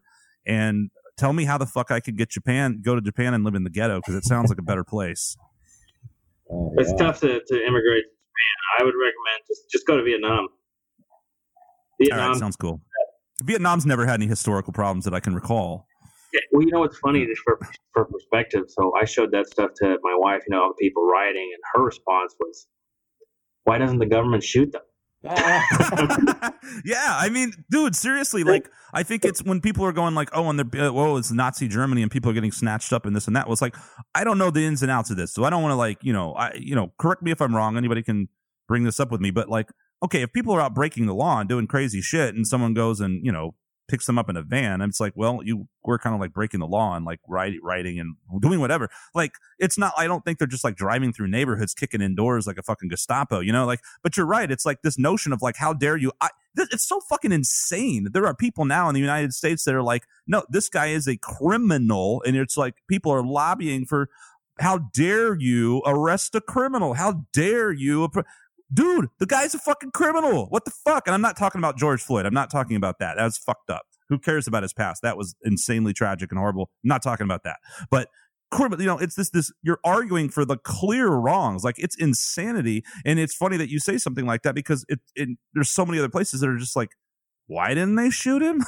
When America's like, wait, he only shot at a cop once? How you're supposed to get shot at least 3 times before you do anything. What the fuck, you know? And I mean, I'm certainly not advocating police brutality and all this bullshit, but like, it's pretty strange. Like, I think it just goes to show, like, when you have it so fucking good that you just expect, like, you can literally get away with murder, you know, and expect to get away with it. It's kind of fucked up, man. And that works for bad cops or criminals, whatever. I mean, that's one and the same. Well, this is one of the things why I get really cynical, and why I think that nothing will be fixed in this country. Because, so notice after George Floyd's death, you pretty much had consensus. Everybody was like, that's fucked up. Right, left, everybody was like, that's fucked up. At that point, you had the impetus and the political will to make a real change in the sort of police enforcement. That is all gone now, right? Everybody, there is no more consensus. You've gotten your split right back down the middle. Now it's just got huge, bigger division. Nothing's going to get fixed. And this is a sign of a society that just can't fucking get its shit together enough to fix anything. I mean, is it going to get any better? This is why I'm sorry. I'm super cynical now. So I'm just I understand. I mean, it's, you know, it makes sense. Like, why would you believe in a system that continually, and we're still talking about one of the greatest places in the world, which is fucking nuts, you know, like in terms of the overall, you know, scheme of things, like it's still, even if a lot of people have it really good here, but it is true. It's like when you've got a broken, fucked up system that just keeps repeating the same mistakes, like who the fuck gives a shit if Trump or Biden is in office? Like, you really think like things are I love the way that every 4 years comes around, everyone thinks that magically some fucking talking head is going to change everything. It's just like, Jesus Christ, man. Like, when things are broken, and like, it doesn't matter if I put a new fucking, you know, head on a fucking scorched fucking doll or whatever. That's a stupid analogy, but you know what I mean? It's like, it's fucked, you know? Yeah. It's ugly. It's going to stay ugly. Yeah, did you ever see that, like, George Carlin? Remember that George Carlin special where he's talking about, you know, America, it's never going to be better.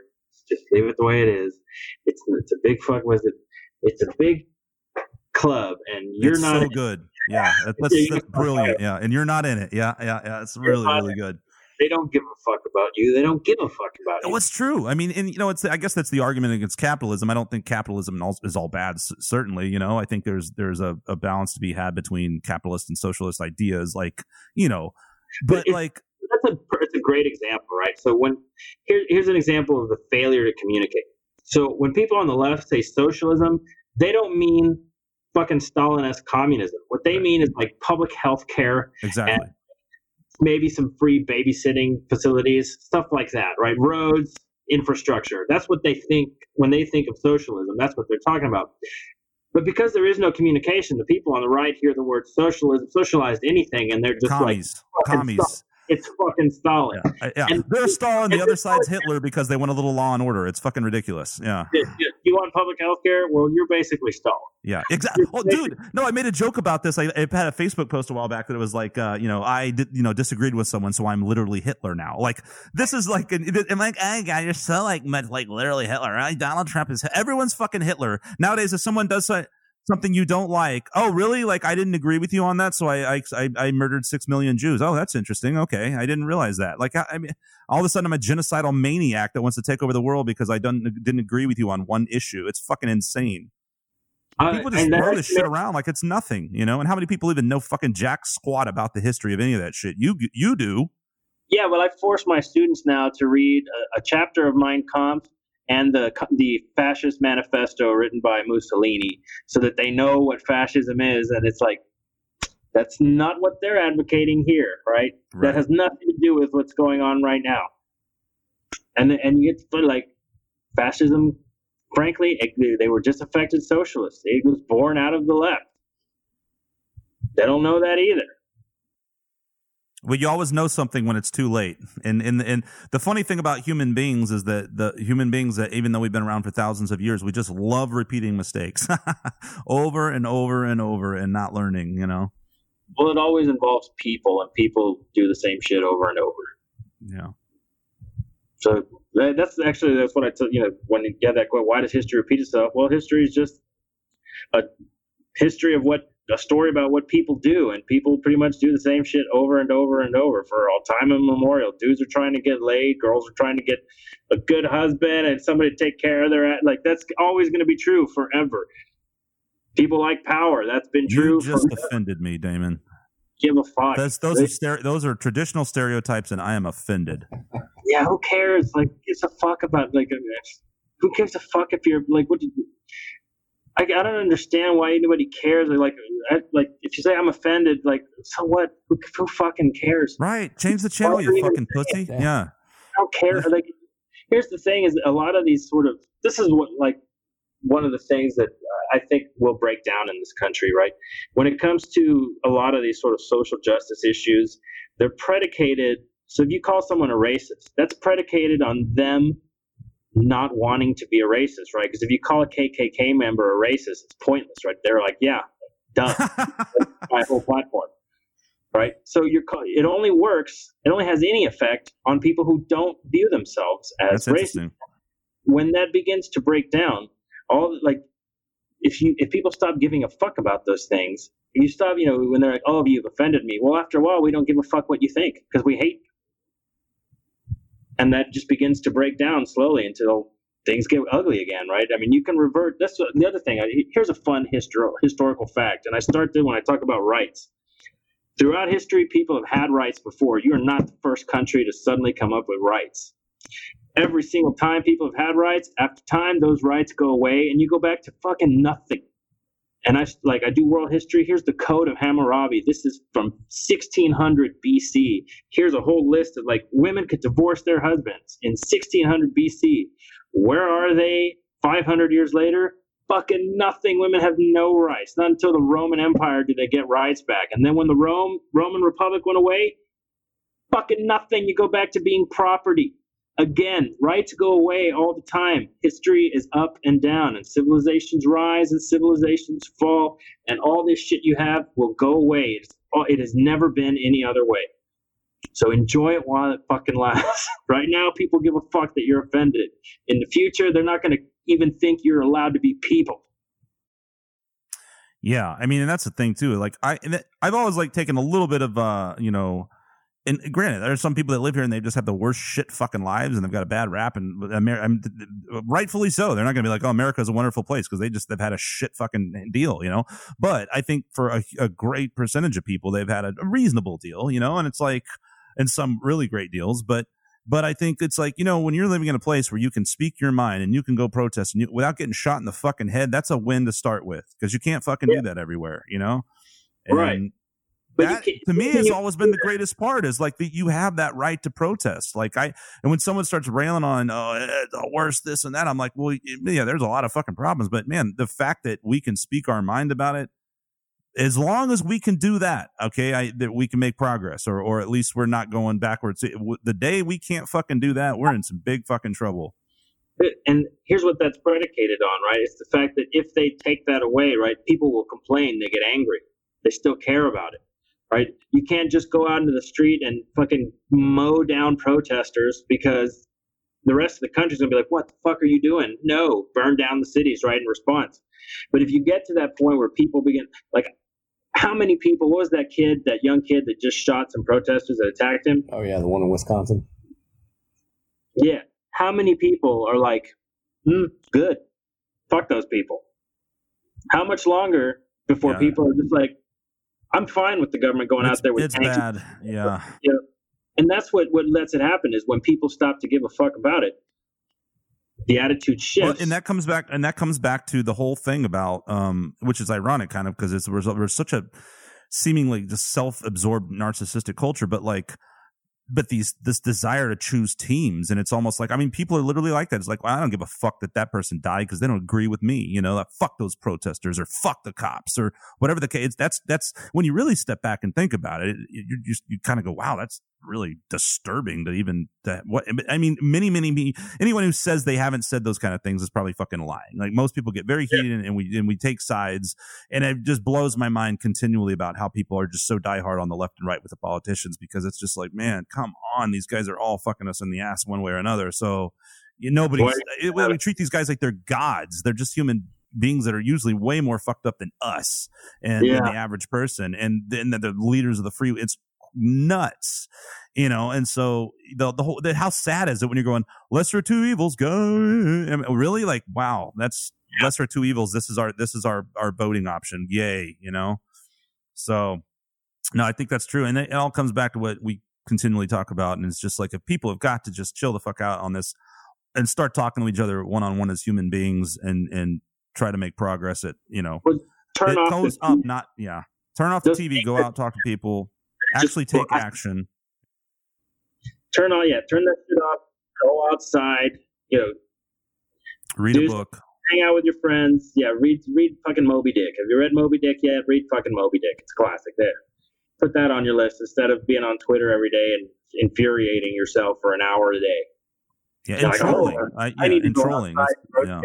I've been guilty. I'm sure we all have. It's super guilty, especially when the pandemic started and I got real on this mass crusade. Well, fuck, you know, and I was kind of going a little crazy with it. And I'm just like, who am I? Like, what control do I have? I can just make my own decisions, hope for the best, and fortunately, you know, stay busy enough and do things that matter way more in the end than me bitching on Facebook every day. Start with yourself, right? Not to say I'm not going to do Start it, huh? with yourself.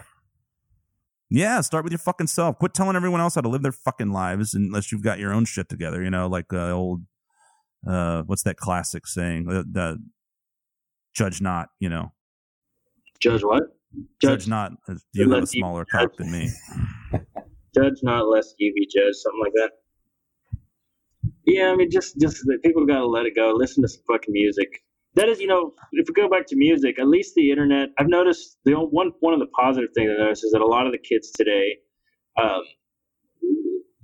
they don't listen to the radio. They just go on the internet and find obscure fucking bands, and some of them have some pretty cool things like that they listen to. And you really you can listen to all sorts of shit. Like, I mean, I have like people I find on YouTube that just do their own little covers and make their own little songs that have like 32 followers, and I'm 10 of them, you know.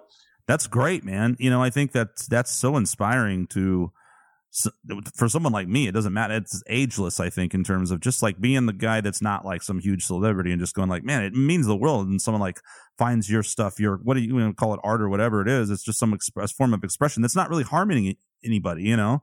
And it's like, cool. Like, this is really cool when people can just discover that. Again, you're discovering someone else in a positive way, you know, through music or through something artistic. And it's, you know, you could choose to do that and be like, hey, this is a cool song, man. Dig this. And you just made someone's fucking day and you just found a cool tune. Or you could go be a dickhead and fucking troll on someone and tell them what a piece of shit they are for thinking different than you, you know?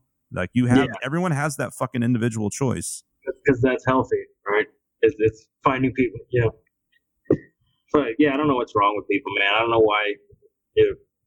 There are times when I'll get too much on the news. I'm like, all right, that's it. Yeah, I mean, I'm just really thankful when I get really busy and I don't have the time to really sit and get on social media too much and watch TV, because it's just like, yeah, for a while I hadn't for years, and the pandemic started, and I really I got sucked in the whole news thing, and I was really, you know, on Team Mask and really going for it and putting my stuff out. I mean, still not nearly as obnoxious or aggressive as a lot of people, but I mean, I was definitely spending a lot of time with it and stewing on it and you know, and wrote some songs about it, which I think that part of it I think was productive, actually. But like, then the whole George Floyd thing happened and the protest, and at a certain point, it's just so much, it's so disheartening and so negative. It's just like, I can't just keep doing this to myself. It doesn't mean you don't care, but it's just not, like you said, it's not healthy at a certain point. You know, take some sort of action, do what you can, you know, and there's ways that I've participated in some things that I'm, you know, at least maybe sort of sidelining it right at the moment, but at least listening in ways and getting information in ways that can influence some kind of change rather than just fueling my own aggression about the whole thing, and but yet being rendered helpless and, yelling and screaming and fighting about it doesn't really do anything. So, yeah.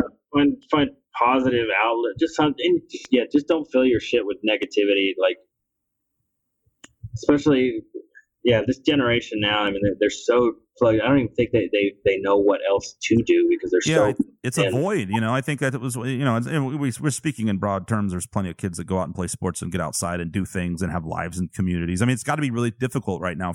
I'm in an age where I don't. I'm like, this is great. I was kind of getting burned out. I've got some time. I can just chill at home and get things done. It hasn't really affected me in a super negative way personally, thank goodness. But like a lot of people are stuck at home and they, I used to have the anxiety about going out and doing, and I get that.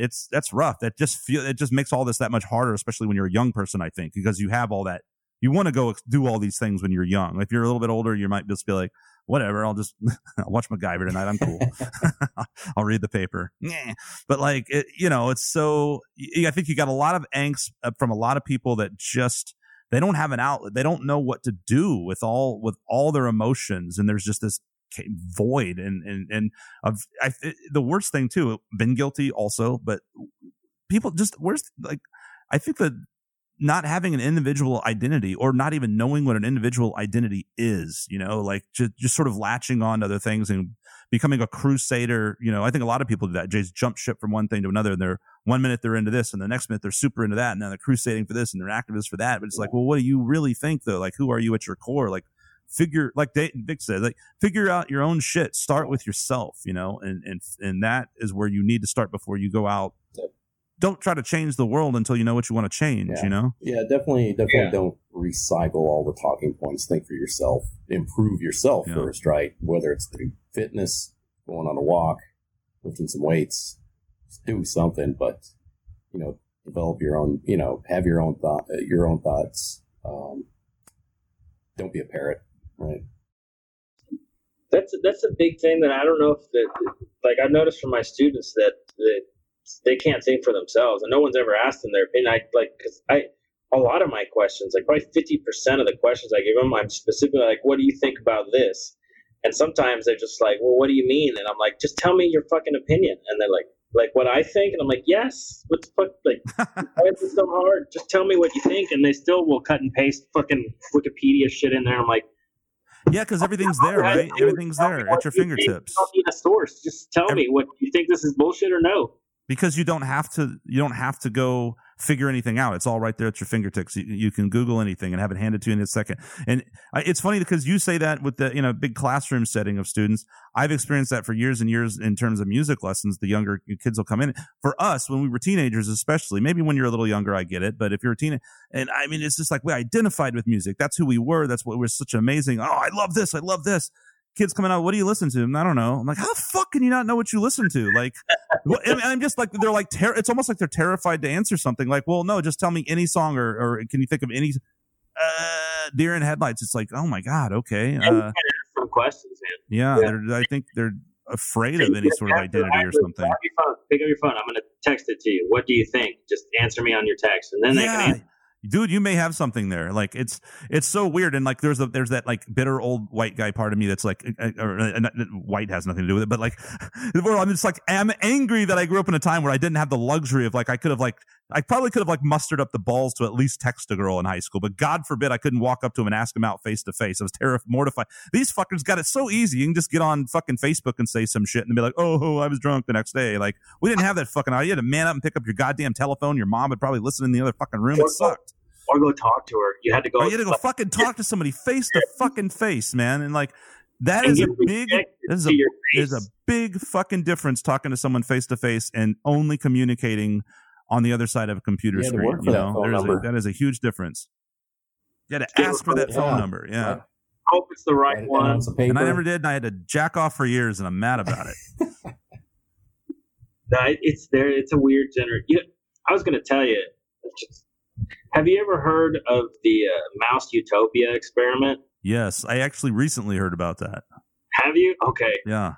You should. So, like, I think, here's my theory. I think that's actually unfolding in people right now.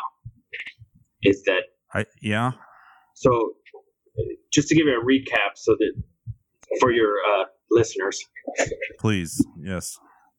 So the Mouse Utopia experiment, they put a bunch of mice in a contained area, and they give them unlimited amounts of food and water and bedding, and they create little areas for them to be. And the experiment is basically to see how high the population will grow.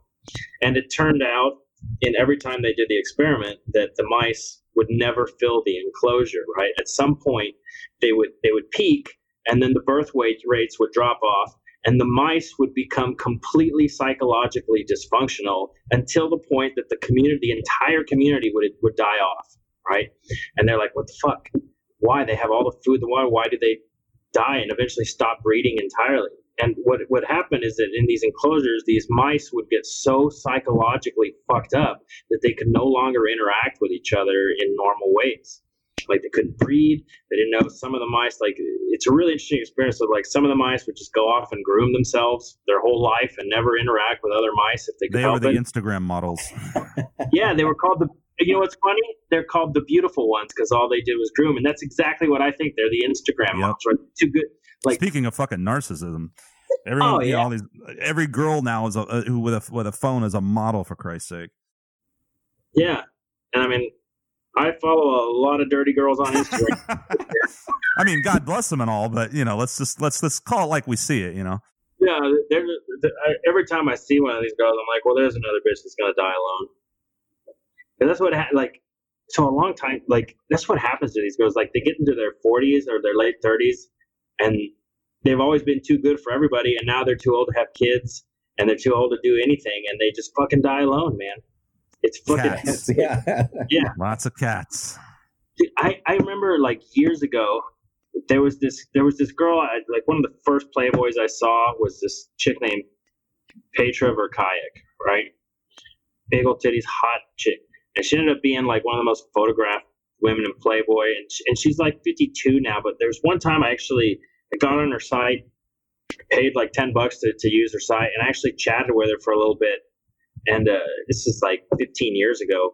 And she literally, I asked her, like, what are you doing? I mean, like, what do you want to do? And she's like, I just want to get married and have kids. And at the time, she was already like 36. And I'm like, you're like one of the hottest bitches on earth. How can you not find a man to knock you up?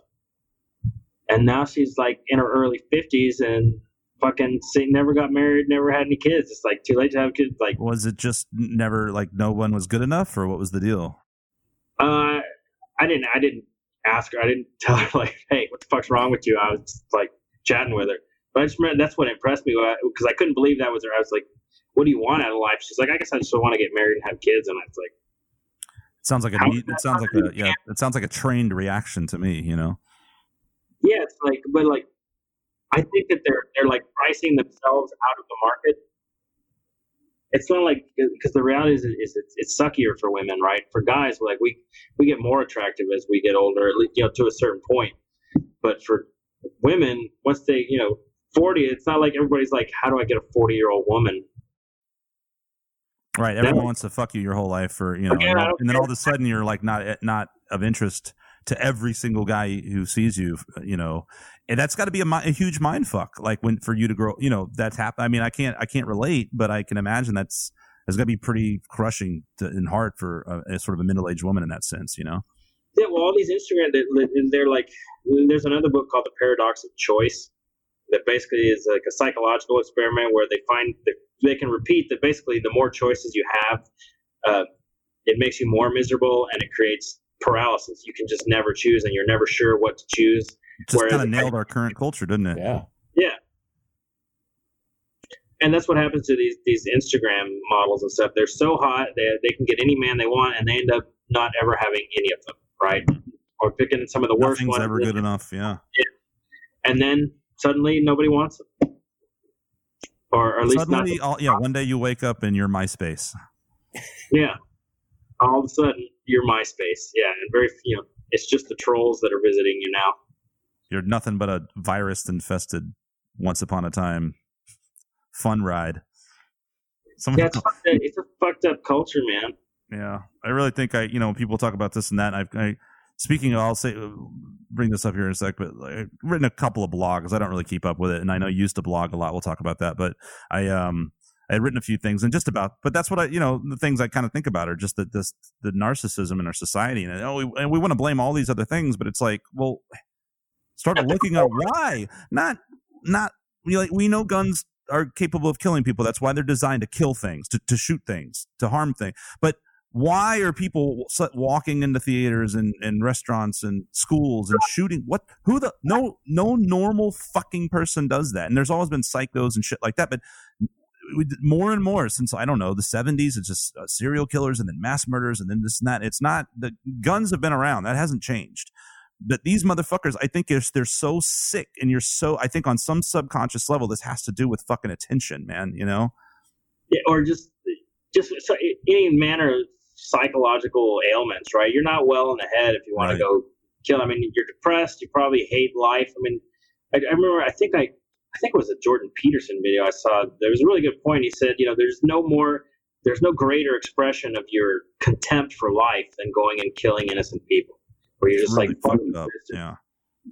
And that's a sign there's a lot of mental health issues in this. I mean, fuck, you used to be able to buy dynamite in this country until like 1972. Like, fucking dynamite at like the general store, and this shit wasn't happening. Like, fuck guns, like dynamite. Yeah. Well, can you imagine if you could buy dynamite today, how fucked this place would be? Yeah, and that's the thing. It's like, and there was there's a whole different scope of problems, or some people would argue the same problems, and there still are residuals of the same problems. Like we've never reached some immaculate utopia, and we never will. Unfortunately, it's an impossibility, in terms of complete and total racial or sexual equality or anything. But like, there's a lot of things that are a lot better that weren't in the 60s and 50s, especially for certain demographics. But then there's still issues there, but then a lot has changed and become better. But now there's this whole other dynamic of problems, obviously, that we're discussing. And it's just, where you mend one thing, another wound tends to open, kind of thing. But I think, you said something interesting with the choices. I mean, it really is, because it'll drive you mad. And it's just, well, you can do this and you can export this, then you can do that, then you can go to that. Seemingly it's just like everything is just, I always use the baseball card analogy when I was a kid and I started collecting baseball cards, and there was Topps. There was Topps baseball cards, and then there was Donruss, and there was Fleer, and then all of a sudden there was like 4,000 companies, and it was like, fuck this, man. I don't know. It's too much. It was fun. It was cool. And it was like, you had a few choices, and that was that, Or if I go to Cheesecake Factory, I want to kill myself. Like, I can't fucking decide what to order at a place that has every single food in the world, and it's all crap anyway. Like, no, like, let me just go. That's why I love Mexican food. It's like, dude, I want fucking enchiladas and tacos and rice and beans, and I'm happy as fuck, man. Like, too much. It's just too much shit coming at you all the time from everywhere. It happened with jeans, right? Like, it used to be like you just got Levi's, and now they're like, you want the 550s, the 501s, the 505s. Exactly. I don't know. It's so annoying, man. It's like, God, I just want to put a fucking pair of pants on. I want the kind that used to be the only kind. Yeah. Yeah. Like, I'll call my mom and be like, can you just like sew me fucking shorts like you did when we were kids? Because I literally can't go into Target without having an anxiety attack anymore. Like, I don't know what to get. Well, do you want this brand? And fucking options everywhere, and everything's automated. I mean, of course people are losing their fucking shit on a daily basis, man. Everyone's on 10 in terms of their fucking stress. I mean, I'm not saying it was better to be a character in a Dickens novel, fucking working in a factory for 16 hours a day when you were 4 years old. But, we certainly, with the technological revolution, has also come mainly a wealth of mental illness problems. And it's just, I think it's because it's just this nonstop barrage of just everything immediately all the time.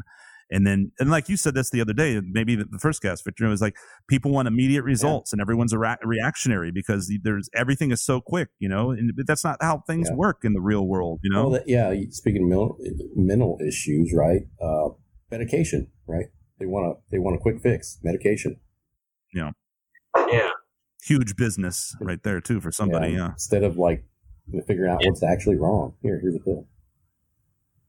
Oh, so I saw, speaking of that, like what's really wrong, like if you're depressed, well, they'll be like, take Prozac. Well, really, you're depressed because, your parents fucking died and you have no fucking girlfriend or whatever, right? Fix that and you will stop being depressed. But they don't want to do that, right? They want a quick fix. or they just want someone to tell them. I watched a video just last week because I was looking at, I don't know why, a psychologist in Japan. And this girl uploads a video about her trip to a shrink in Japan. And she was like, it sucks here. The psychologists here are terrible. I went to the shrink and I was like, I'm having trouble meeting men in my dating life and this kind of thing. And he told me that I needed to lose weight. And I'm like, I think you're like, well, duh, bitch. You went to a shrink in Japan. He's like, you can't meet dudes? Well, you're fat. We want everything but the truth, It's like, but I'm big boned. And well, but you're also eating a pizza and a cake every day. I was like, you gotta be kidding me. That's pretty. I remember when I went to the dentist or something in England. I guess it's pretty socialized medicine over there, and I was like almost appalled that they, as someone from the U.S. going like, well, I can't believe they weren't giving me some immediate bullshit solution and didn't try to sell me drugs. It was like, oh, it was some weird thing where I was having a toothache and then something with my ear or some shit. And then I went to but everything cost like $3. It was like nothing because it's coming out of their tax dollars, I guess. But I'm going like, there's guys just like, oh, just eat more, just eat lemon. Like, I'm like, what the fuck kind of doctor are you? But at the same time, a lot of times it's just like, are you like, getting out in the sun, eating vegetables and getting a little exercise? Because do that shit first and then get back to me, Yeah, scurvy or something? Maybe. I don't know. I was with a 50-year-old Ukrainian chick. Who knows what happened? Who knows? Yeah, I mean, it's just putting in the work. I mean, with the whole quarantine, man, I've packed on some weight. I need to get my butt in gear and eat right. I'm a fat piece of shit right now. I'm so glad that you're booking bodybuilders and nutritionists so I can be shamed. And I've got to say, like the next day after Uri, I went and like made a shake. I mean, I didn't do anything else, but it was a start. I did something. I drank fruit. I was like, well, it's something. Go outside, get some sun for like 5 minutes before you burn up. I've always been like ghostly white, and now during this pandemic, I mean, I see myself on these Zoom calls and stuff sometimes, especially if like the sun is coming in through the window. It's like, and I'm like, I look like fucking death. Like it's I just, man. Dude. You have all the lights off because you just glow. People are like, you okay? Yeah, I'm doing pretty good. I'm like, I look like fucking death. You look great on camera. Well, I turned all my lights off. It's just a natural glow because I'm so white. Just put a picture of I'll put up a picture of me for these things from now on. That's like a photo of me 10 years ago. Okay. Damon, how long ago has it been since you blogged? I remember you actually, and maybe in the MySpace days, and you were blogging, and you actually were you in a documentary or some shit? You were a pretty renowned blogger there for a little while. Yeah, I don't know. I don't think that documentary ever came to be. I forgot it was two fucking models that made it. So. You don't expect much. That right now they're like 60-year-olds. Well, they're maybe not that old. They're like 45-year-olds on Instagram, like trying so hard to still be relevant. Yeah, but yeah, I mean, I guess it's been a while now. I guess since I don't know since when was MySpace? Did MySpace die? Like 2008, 2010. It's been a while. Yeah, I guess. So. Yeah, it really popped like. Big. That was the first, I mean, that was huge. That was such the life-changing thing for the world, I guess. And, but 3 years later, it was just done. Maybe in 2009, I remember I was one of those guys that super resisted it too. It was like, whatever, Facebook, MySpace is where it's at. And then like a year later, it was just a wasteland of viruses and garbage and commercials. It's so fucked up. I don't know why Justin Timberlake bought that thing. I don't know what the fuck they're doing with it. I logged into it a couple months ago, and I was like, I can't even fucking figure this out. And it's just a steady stream of like music commercials. It's really buy this band. That maybe that's what it is. It's for maybe kids, the next generation. They're foreseeing the future, and it'll like people that can't think. Little drones get on there, and they're just like, I buy this now. That's what they do. They log in, and then it just tells them what to do. For 13-year-old girls to know what music to buy, I guess. And then you ask a student like, so what music do you listen to? MySpace tells me. No, I've been teaching online, and I have like an introduction thread, and I give them like 5 questions, and it's like, where are you from? What do you want to be when you grow up? And then I say, recommend one food place, and then give me one music video that you feel captures you, and know that I'm going to judge you on your response. But that way they all post some stuff, and a lot of it, sucks.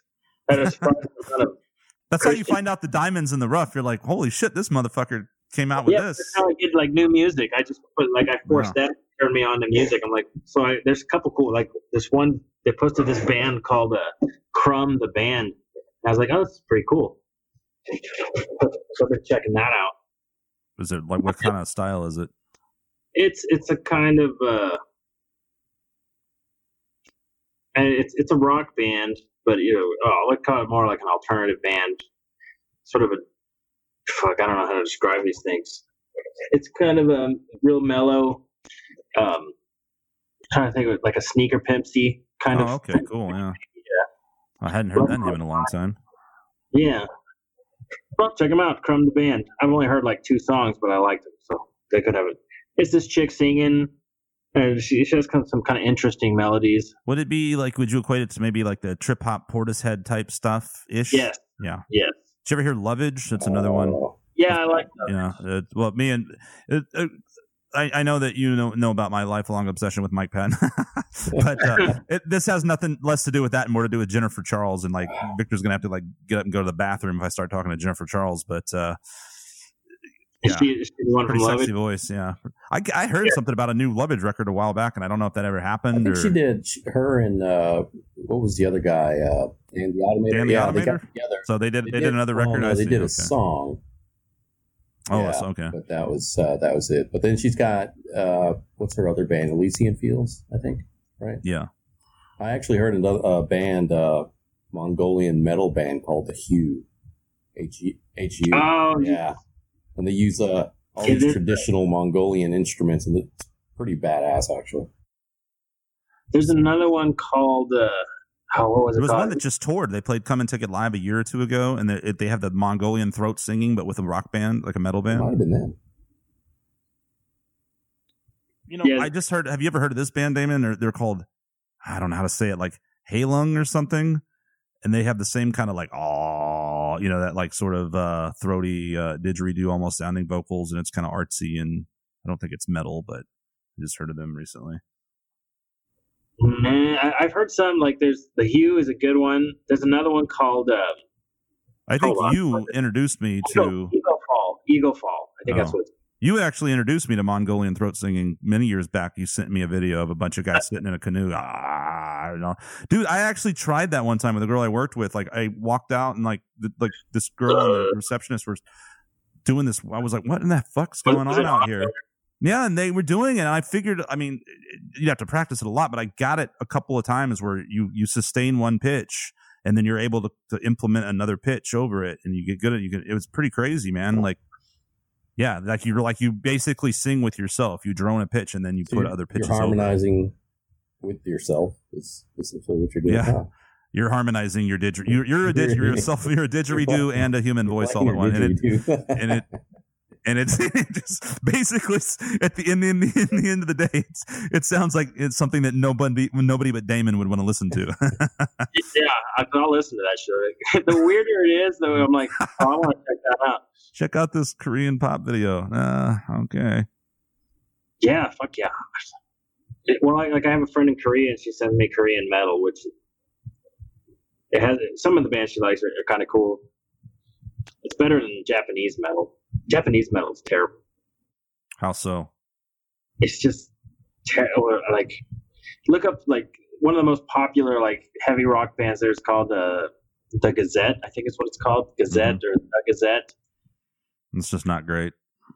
And so I met this girl who was dating one of the guys. She'd been dating him for like 10 years, and she was like giving me this. Their whole relationship was like they had to keep it secret because they weren't allowed to have girlfriends and this kind of thing. And she was actually like a Spanish girl. And she was like, I'm kind of sick of this shit and I'm going to break up with him. And I was like, well, who is it? She didn't want to tell me. And she's like, it's this guy, the bass player for the Gazette. And I looked at the band. I was like, oh my God, that's horrible. And I told her, hey, this band is horrible. You shouldn't be dating this guy anyway. I mean, this right is away. Espantosa la música. You definitely get a new boyfriend, but you can't even marry him. You can't do anything. Yeah, get the fuck out of there. like, yeah. Well, you're having to like, yeah. Maybe it's good you're dating him in secret because the band is terrible. Yeah, but they're super popular in Japan, and I can't figure it out. Like, I don't get the attraction. Well, have you ever heard of X Japan? Ex-Japan, no. That'll answer your Japanese metal questions right there. I've heard some ex-Japan stories that are. Actually, it's though, like imitating American rock bands in the worst way possible. There's only one Japanese metal band that I like right now. Sure, there's other ones I would, but there's this band called Bandmade, and I've been trying to see them live in Japan, but they always sell out like 3 months before. But have you look up Bandmade? It's these metal girls. It's an all-girl band, and they all dress up like maids, and they're fucking. All right, you know what? I'll check that out. I remember when you sent me the Baby Metal. Like a few different people have hit me up with Baby Metal, and I'm like, it's not really good. It's just I don't know. Yeah, I just hadn't. But Bandmade. All right, Bandmade is you've got me curious. Interesting lineup they got there. Yeah. Are you looking it up? You got to give it to the Japanese for coming up with some fun, goofy shit. Yeah, I follow them on Facebook. They have some cool songs. Well, I'll get back to you on that. I will check out Bandmade. Just based Speaking on the of Japanese metal, didn't you tell me one time when you were at MI there were some Japanese students and they had the hardest time slowing down their speed? Yeah, we had there was the joke that we had about we called it the Japanese blues.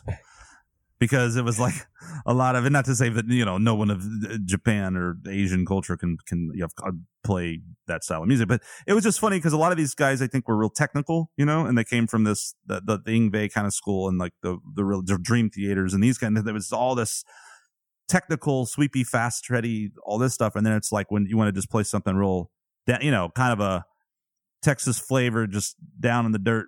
They just couldn't do it, man. It's like bending. Well, it's funny too because there was I was talking about this with Guy the other day. We were like when we first met, we met in this little what they called an open counseling little jam session. I think it was before I even went there. I was like visiting, and it was just so badass. Like, man, every player in the room, the instructor was just off the charts, and I was just like, wow, I suck because I'm kind of playing pentatonic blues stuff. And I mean, I knew, some stuff. I was okay, but these guys are way next level. Guys doing 8-finger tap. I mean, everyone's just doing this shit that's out of fucking this world. And there was this one guy who was just, we all knew like he was like this jazz beast. But man, when you kicked on the fucking distortion, you're like, yeah, let's just jam on a Dorian vamp. This guy was like a deer in headlights, man. He's like, oh, I don't know how to bend a string. It's really funny how stylistically you can really be really proficient in one thing and just suck balls at something else, like, cause it's such a feel thing and you're, same notes, but just absolutely different approach, Well, they had a bit on that on the Japanese metal or Japanese blues. Metalocalypse, right? Where, they went down to the South to learn how to play some old Delta blues, and they just kept doing all these arpeggio sweeps. Yeah. So I think that's it. So you'd tied cinder blocks to their fingers where they play slower. That's what it reminded me of. I'm like, oh man. I was the opposite. I was the guy that was like, well, I can bend a bunch of notes and I can't fucking play fast. I faked it for many years. Well, man, this has been fun. Yeah. Appreciate you chatting with us. And the first few podcasts we were really pretty exclusive on music. Of course, Yuri had a lot. So we did our initial one where we just kind of talked, it was kind of a getting to know us. We talked about our history. And then we had one with the guy from Brazil, Yuri, which was really fascinating to talk to him and inspiring. And my buddy Dave, do you remember Dave from I've known forever and ever? He's from I met him in high school or junior high. You may have met him over the years at some point. Maybe. It's probably one of those things too, like maybe last year, because you've come to both of the Skunk Fest, right? I think so. Yeah, it's probably been one of those things like, oh, hey, this is my longtime friend, this is my longtime friend kind of thing. Probably. But anyway, we had just a silly podcast. It was really fun of just like, actually that airs tomorrow. It was ridiculous. And then the last two though have been cool because we've kind of gotten a little bit more into political stuff and current events and a little more, serious topic stuff. So I thought it'd be interesting to talk to you as a history professor and get your, point of view on this. So I guess you're not one of those quote progressives, huh? No, not in any kind of modern sense. No. Yeah. I'm just kind of, I'm kind of checking out, man. So I've spent a few months in Vietnam, and this is a communist country, right? I hang out with my wife's family. I love those motherfuckers. I just drink. Nobody gives a fuck. You know, they don't argue about politics because there's no elections. So there's nobody to vote for. Yeah. And you're like, well, it's kind of nice.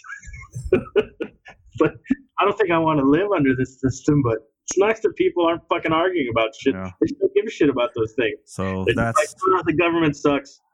Let's have another beer. we've found out the silver lining to communism. So we don't have to argue about who to elect. It's just that if we do decide to argue about something, we'll get shot in the head. Is that it? More or less. Well, and Vietnam's a little bit. Vietnam's a weird place, man. So like, as far as communist countries go, Liberal communism. no, it's more like slacker communism. That's what I meant when I said liberal. Yeah, it's like slacker. So like they tried. It's the only Slacker place- commies. They tried to do collectivization after, in the 70s, and it basically fell apart within like 1 or 2 years just because nobody would do it. They're just like, nah, and then the government wouldn't enforce it, and then they're like, it's just total slackers. They're just like, no, we're not really, don't really care. Be communists. No. All right. I feel like they would have just been worn down after this like fucking endless war with this shit. They were just like, all right, we're communist. Just because you know what, just kind of play along a little bit. Like let's. We're just tired though. Interesting. I was really surprised at Vietnamese culture. Like it's really interesting. It's totally worth going. Yeah, well, man, keep me posted in future world travels. I really, fortunately for me, in the last few years, just was able to get out and do a little bit of touring, and it's just I love traveling, and it had been and I need to get abroad, and I've got a damn passport again, and yeah, it just sounds. I hope it can work out, man. You can go. We should do that thing I told you. I wanted to do in Vietnam. Like I told you, I'm gonna try to find some rock bands, just like talk to them, and just get into the local scene. And I wanted to do that. My fucking GoPro broke in fucking Germany, so I didn't have shit to record on. But that would be like Vietnam was a place that's like China was 20 years ago. It's like people are starting to open up there. It's really fucking interesting there in Ho Chi Minh, and there's actually little Vietnamese rock clubs opening up, and nobody fucking goes there because the Vietnamese are just like, what is this fucking metal shit? Huh. And it's a super cool scene over there, man. It's totally different groove, man. We should totally go and just do a little film segment on here's some local rock bands. Fuck yeah, dude! I'd love that.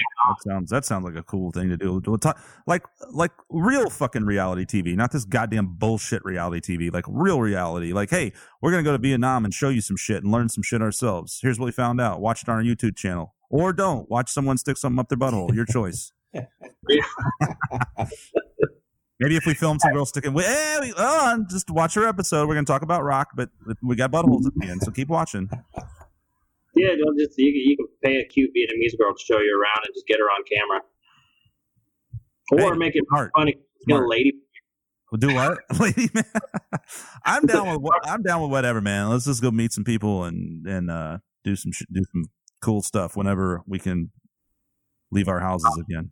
If that ever happens. Saigon, Ho Chi Minh City is a fucking cool. It's a cool place, man. It's a happening place. Rock and roll.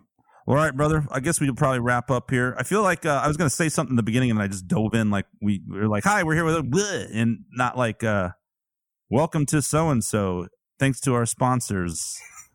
Yeah. I'm not gonna. I almost made a joke about the people that I keep mentioning. We've basically railed on a few companies and people, but I'll not. We need to give a shout out to real things like Tragan guitars that I play. And what's a good company, Damon? What's a good company? Oh, anyone you want to plug here? Well, you plugged Vietnam. Damon gives a thumbs up to slacker communism. Probably some Japanese guy. Samsung. I like Samsung because they preemptively pulled all their shit out of China. That's fucking cool. Wow. This place, that was 2 years ago. They're like, this place is fucked. So they got 98% of their production already out of China before the coronavirus hit or anything. They were makes you wonder. Not really. They got that insider scoop. The slacker commies kind of came down through the grapevine, and they were like, "Oh, shit's about to hit the fan." China's fucked up. China's a fucked up place right now, and they're getting worse. Yeah, that's why all the business is going to Vietnam. Another reason why Vietnam's such a happening place right now. Who would have thought? That's pretty interesting. But yeah. So anyway, we'll learn how to do all that stuff. And I like true guitars. I don't know. I don't know. Oh, dude, didn't you used to play? Did you played a Siegel, right?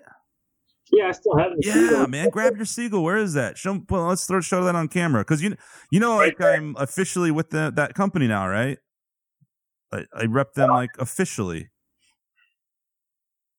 Love it, man. The old school Siegel, and you had a Cutaway too. I think that might have been the same exact guitar I had that got goddamn stolen. Yeah, it's been a great guitar, man. Yeah, love Siegel, Godin guitars, Siegel guitars. Highly recommend. Bang for your buck. Been playing them for years and years and years. Love them. Fuck yeah. And what kind of strings are those? Ernie Balls? Thought so. Huh? What else do I use, Vic? Let's start.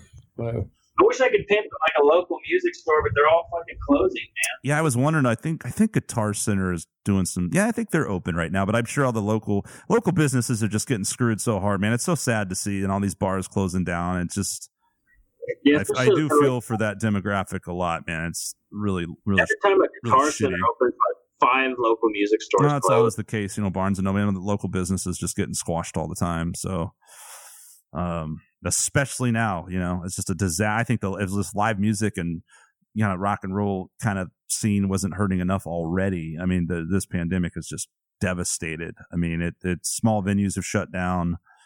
Yeah. So it's like what was already bad is now worse. It's really unfortunate situation. But you know, move on. We're all depressed now. I mean, I thought like earlier we were just like going like full on cynical, like narcissist, everywhere, terrible horror, and then we kind of went on back on a high note and talked about, man, wow, when Vietnam is your high note. Hey, don't worry, we end the podcast with Vietnam. It's all good. It's all positive. Vietnam, Ukraine, Fuck yeah. Japan. Yeah, Ukraine. We talk about nothing but positive stuff: riots, Ukraine, Vietnam. Well, dude, I'm going to midgets. The plan is to go. You know, I got to take the kid to Vietnam to meet the rest of the family. Yeah, she's like a celebrity in Vietnam already. Her whole fucking family calls to see the kid. It's good to have a little half-breed kid. That's cool, man. I'm excited. You know, you remember Suki from back in the day, man. You know, she's in LA and been married for a few years now, and she's got a kid, and it's crazy, man. Just seeing, and my brother. I mean, everyone has kids now, and just seeing them growing up, it's wild. You know, pretty cool. So, congrats on that, man. That's really awesome. I'm happy for you, dude. Come to Vietnam with me. I'll fucking have you married in like a week. Don't tell my girlfriend that. Right? I might not get to go to Vietnam. She'll have to come too. Keep an eye on me. But I'm a lucky guy to have a very, very lovely young lady. You were dating anybody right now? Yeah, man, I am. She's she was here for a while when the pandemic hit. She got stuck here. Unfortunately, was able to work remote, so she was here for quite a while, for several months when she was supposed to be here for a weekend. It was awesome. But she is out in San Francisco, so we're kind of back and forth doing that whole thing. But yep, it's been cool, man. It's been cool. Met her, you know, in the Ukraine. Yeah, through an agency, right? Yeah, through an agency. She didn't sing yet. Yeah, she didn't sing yet. The chick was pretty damn hot. I'm sure she was. Well, yeah. Well, if you have another topic, I would love to do this again. This was fun. Yeah, absolutely, man. I'm having a blast doing this. It's so good to it's a cool way of catching up with some people too. Great talking to you, dude. Wish you well. Really, really appreciated your insight on a lot of things too, man. I really think you nailed down some things and said it really well. Just describing our current landscape and culture and a lot of problems that we're having, and just the, you know, coming from a place of history and being educated on that subject. You know, could definitely, I think, you know, you're not just like, hey man, listen to what I have to say while I drink my 8th beer. You know, you're like, it's like, no, dude, this motherfucker knows what he's talking about. He's you know, well read and educated, and have actually and you know, you're not just coming out of books either. You've traveled the world, you've experienced these things firsthand and been to these places, and I think that's really fascinating and valuable. And it's one reason I wanted to talk to you, and also it's just, of course, good to catch up. And I'm surprised how little we talked music in a way. I mean, we still talked about it, but just, I mean, all the variety. We'll have to do it again for sure, man. We'll get you back on here. Fuck yeah. Live from Vietnam next time. Yeah. Yeah. It's here. Cool. All right, guys. Well, thanks again for joining us, Italo, Samano, and Vic. Hasta luego. Placer. Anything you want to add? You got a clever. We need a little sign off. I'm gonna let you take it. Go. Yeah. Hey, Jack. Yeah. Thanks. That's it. Bye. Cool. All right. Great. You cut it out. See you later. Snip. Adios. Mucho gusto. Mucho gusto. Borracho.